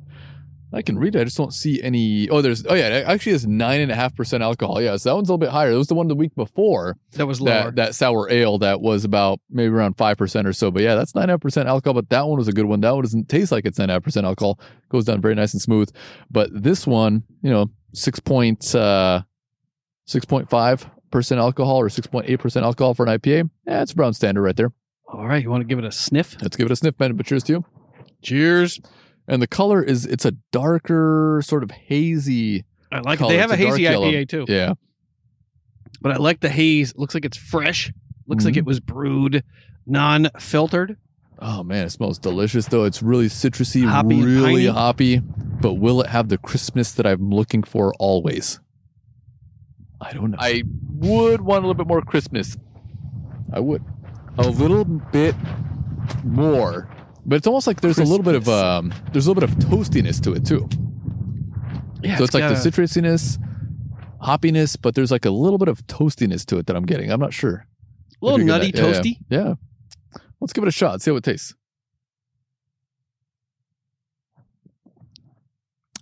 Ooh, that's deep. It is. It is a thick beer, but that's a flavorful beer. I like the carbonation on this one. The carbonation really. I would want a little bit more crispness. This carbonation really pinches the tongue right when it hits it, and it follows all the way through with the thickness. I'm not going to say it has all the crispness to it. But it definitely has a nice bit of hoppiness, and it's like a thick hoppy beer. I like it. It's got some pine. It's got some hop. Got some citrus mixed in there as well. It's actually, it could use a tad more carbonation. Mm-hmm. I'm not sure what is carbonation. No, actually, I like the carbonation that it does have. Like it's that nice thick carbonation. You don't like the small bubbles. Yeah, this one has you can't really see it in the glass, but you can definitely taste it on the tongue. But it's thick. It's not as hoppy as I would have expected. Yeah, I know. On the nose, it's hoppy. When you drink it, there's more citrusy notes than the hoppy notes. It doesn't have that pop. Yeah, no, it doesn't. That hoppy pop that you want from the IPA. Mm-hmm. Even from our IPA that we brewed, had a little bit more pop. Yeah. Yeah, but I did expect a little bit more flavor from this one. At least, it's a little dry. Yeah. It's got sort of an overwhelming flavor. I'm not sure if it's the Simcoe hops. If you like It's definitely not particularly balanced. You get a lot of that. Well, I think it's a good IPA for the weather that we're having right now. It's a little chilly outside, but in like warmer weather, the warmer months, this is not something that I would want to sit around at a bar and drink this all day. It seems like, I mean, just from the flavor and the thickness, and I don't know, just the. I don't know. It's almost like I want to say globby in texture. It's just like a globby. I don't know. It's like it's I have. It's like I have this globby beer. It's I don't know. What it's am like, I going to do with it, Seamus? I don't know. It's like Seamus. It's like an interesting. It's an interesting thick texture that it has to it. We would expect it to have a higher alcohol content than it actually does. You know, like the one that you're drinking right there, the other Sour Monkey. That one's 9.5% alcohol. But it goes down smooth. Really smooth. And it doesn't really taste like it has a high alcohol content, where this one, it tastes like it does have a high alcohol content. It's almost like it just has this thick alcoholiness to it. I'm not sure how to describe that. I mean, it does have an overwhelming flavor on your tongue. It's almost almost missing the piney citrusy piece. Mm-hmm. It's got the hoppy piece, the bitter piece, but it's sort of missing the more floral piece to it. Yeah, the finish is just has a thick, liquidy finish. And that's not something I'm a big fan of in beers. I like when an IPA is clean and fresh. This one is just kind of thick, and sort of missing that last sort of crisp finish to it. I'm surprised. I was actually expecting more from this one, especially with the high ratings. Crispness. Yeah. I wonder what they said about it. I mean, it goes down pretty easy. It almost makes it makes me salivate. It just makes me want something more from it. I don't know. It's like it's just missing something. There's something missing from this IPA. The citrusy, more piney citrusy notes that come right after it hits your tongue. It's missing that extra piece. Yeah, but even in the glass, it's like kind of thick too. Look at that. I don't know. There's something about it. I wish I could redo the motion. He's like spinning it around in his glass, trying to get it to stick to the side of the glass. No, but it does have a lot of legs in there. Look at that. Drop some crickets in there. Yeah, no, thank you. Yeah, I don't know. Where would you rate this, Ben, on our Thirst and Goal rating scale of beers? I mean, it's definitely an IPA. You're getting some of those IPA flavors in there, but it's just missing that last element where you get those citrusy. It's missing notes, that crispness on the finish, and the punch. Yeah, it's just missing like we've had some really good IPAs. Yeah. That one brewery up by Monterey, where my stepdaughter used to live. I can't remember the name of that brewery, but we had a few from there that were so good. A couple local ones that were really good. Yeah. This one it's missing the mark a little bit. Probably give it about a 6. Yeah. See, I was going to say also about a 6 as well. I was just expecting more from this one with the high ratings on the shelf there at Total Wine. It's fixed. I think so. It's fixed at Total Wine. They're paying for it. But I'll take the rest of that can. What's that can? I'll drink that can. There you go. It's only 6.8%. Even though you have that can open plus the bottle of the Victory Sour Monkey. I mean, the Sour Monkey was more enjoyable. I had that Sour Monkey sitting in the cooler all week. So, but look how thick. You poured it in the glass. Look how thick that glass is. It's like. I mean, it's got a nice head. Like it's globby, right? It's like gelatinous. That is the correct. It's not gelatinous, but it's like it has that sort of look to it. Yeah, almost like a Guinness, where you just stick your hand right through the foam. Yeah. I'm not sure. But now that I have it compared to the sour from last week, the Victory's better. Yeah, of course. Yeah, the Victory was an interesting flavor, and it went down a lot easier. It was more sippable and more drinkable, and this one it's missing the mark. It's just missing the mark. Yeah, you hear that wind coming through? Mm-hmm. That's way too windy now. It's getting too windy. All right, Friday, what's next up on the big board? Next up on the big board, Ben, is our housekeeping to finish up tonight. Could this be that we are going to finish 2 shows in a row? Yeah. Below the 2-hour mark. Yeah. I am going to have a significant amount of NFL news for the show next week. Probably a good 90 minutes of NFL news. It's a good thing you didn't have a ton for tonight, because my head is still clouded from last night. I figured as much. Like I said, my brain is not working for me right now. Well, but what do you think about Dak Prescott? Oh, let's move on. All right, folks. Thank you all so much for listening to us today, tomorrow, whenever you listen to this show. Please, please, I need please a come nap. back for more. What's I that? need a nap. I think I need a nap. I need a I nap. slept a few hours last night. Oscar the Grouch over here, looking for his Vegas trip coming up shortly, we hope. We are a show about football, fun, friends, whiskey, and beer reviews. Please head to our website at thirstygold.buzzsprout.com. From there, you can subscribe and listen to all of our past episodes. And believe me, they are all worth listening to. You can check out our show notes and get links to all the stories that we cover and all of the booze and the beers that we review every single week, thanks to Friday's long and involved shopping trips to Total Wine and other liquor establishments. You can get links to all the podcatchers in the universe, Spotify, CastBox, and all the other podcatchers, as well as Apple Podcasts. You can leave us a review. Please leave us a review. How many stars, Franny? 5 stars, man. Bash it. Crush that 5-star review. You can email us at podcastthirstandgoal@gmail.com and follow us on my very mediocre Twitter account at GoalThirst and on Frane's amazing, It's not that soon-to-be NFT-worthy Instagram account at Thirstand. You can't get better photography. He's got the beautiful new iPhone. Is it the 12? 12 Pro. The 12 Pro. So the pictures will literally come to life. They will be able to accompany you and sit next to you on the couch while you listen to the show. Just put your phone there and stare at the picture. It will give you everything you need as company for this podcast. And check out all those photography. Friday, anything else to add before you finish up the night? Nothing else to add, Ben, except thank you everybody out there for listening. Thank you all, and we'll see you next week.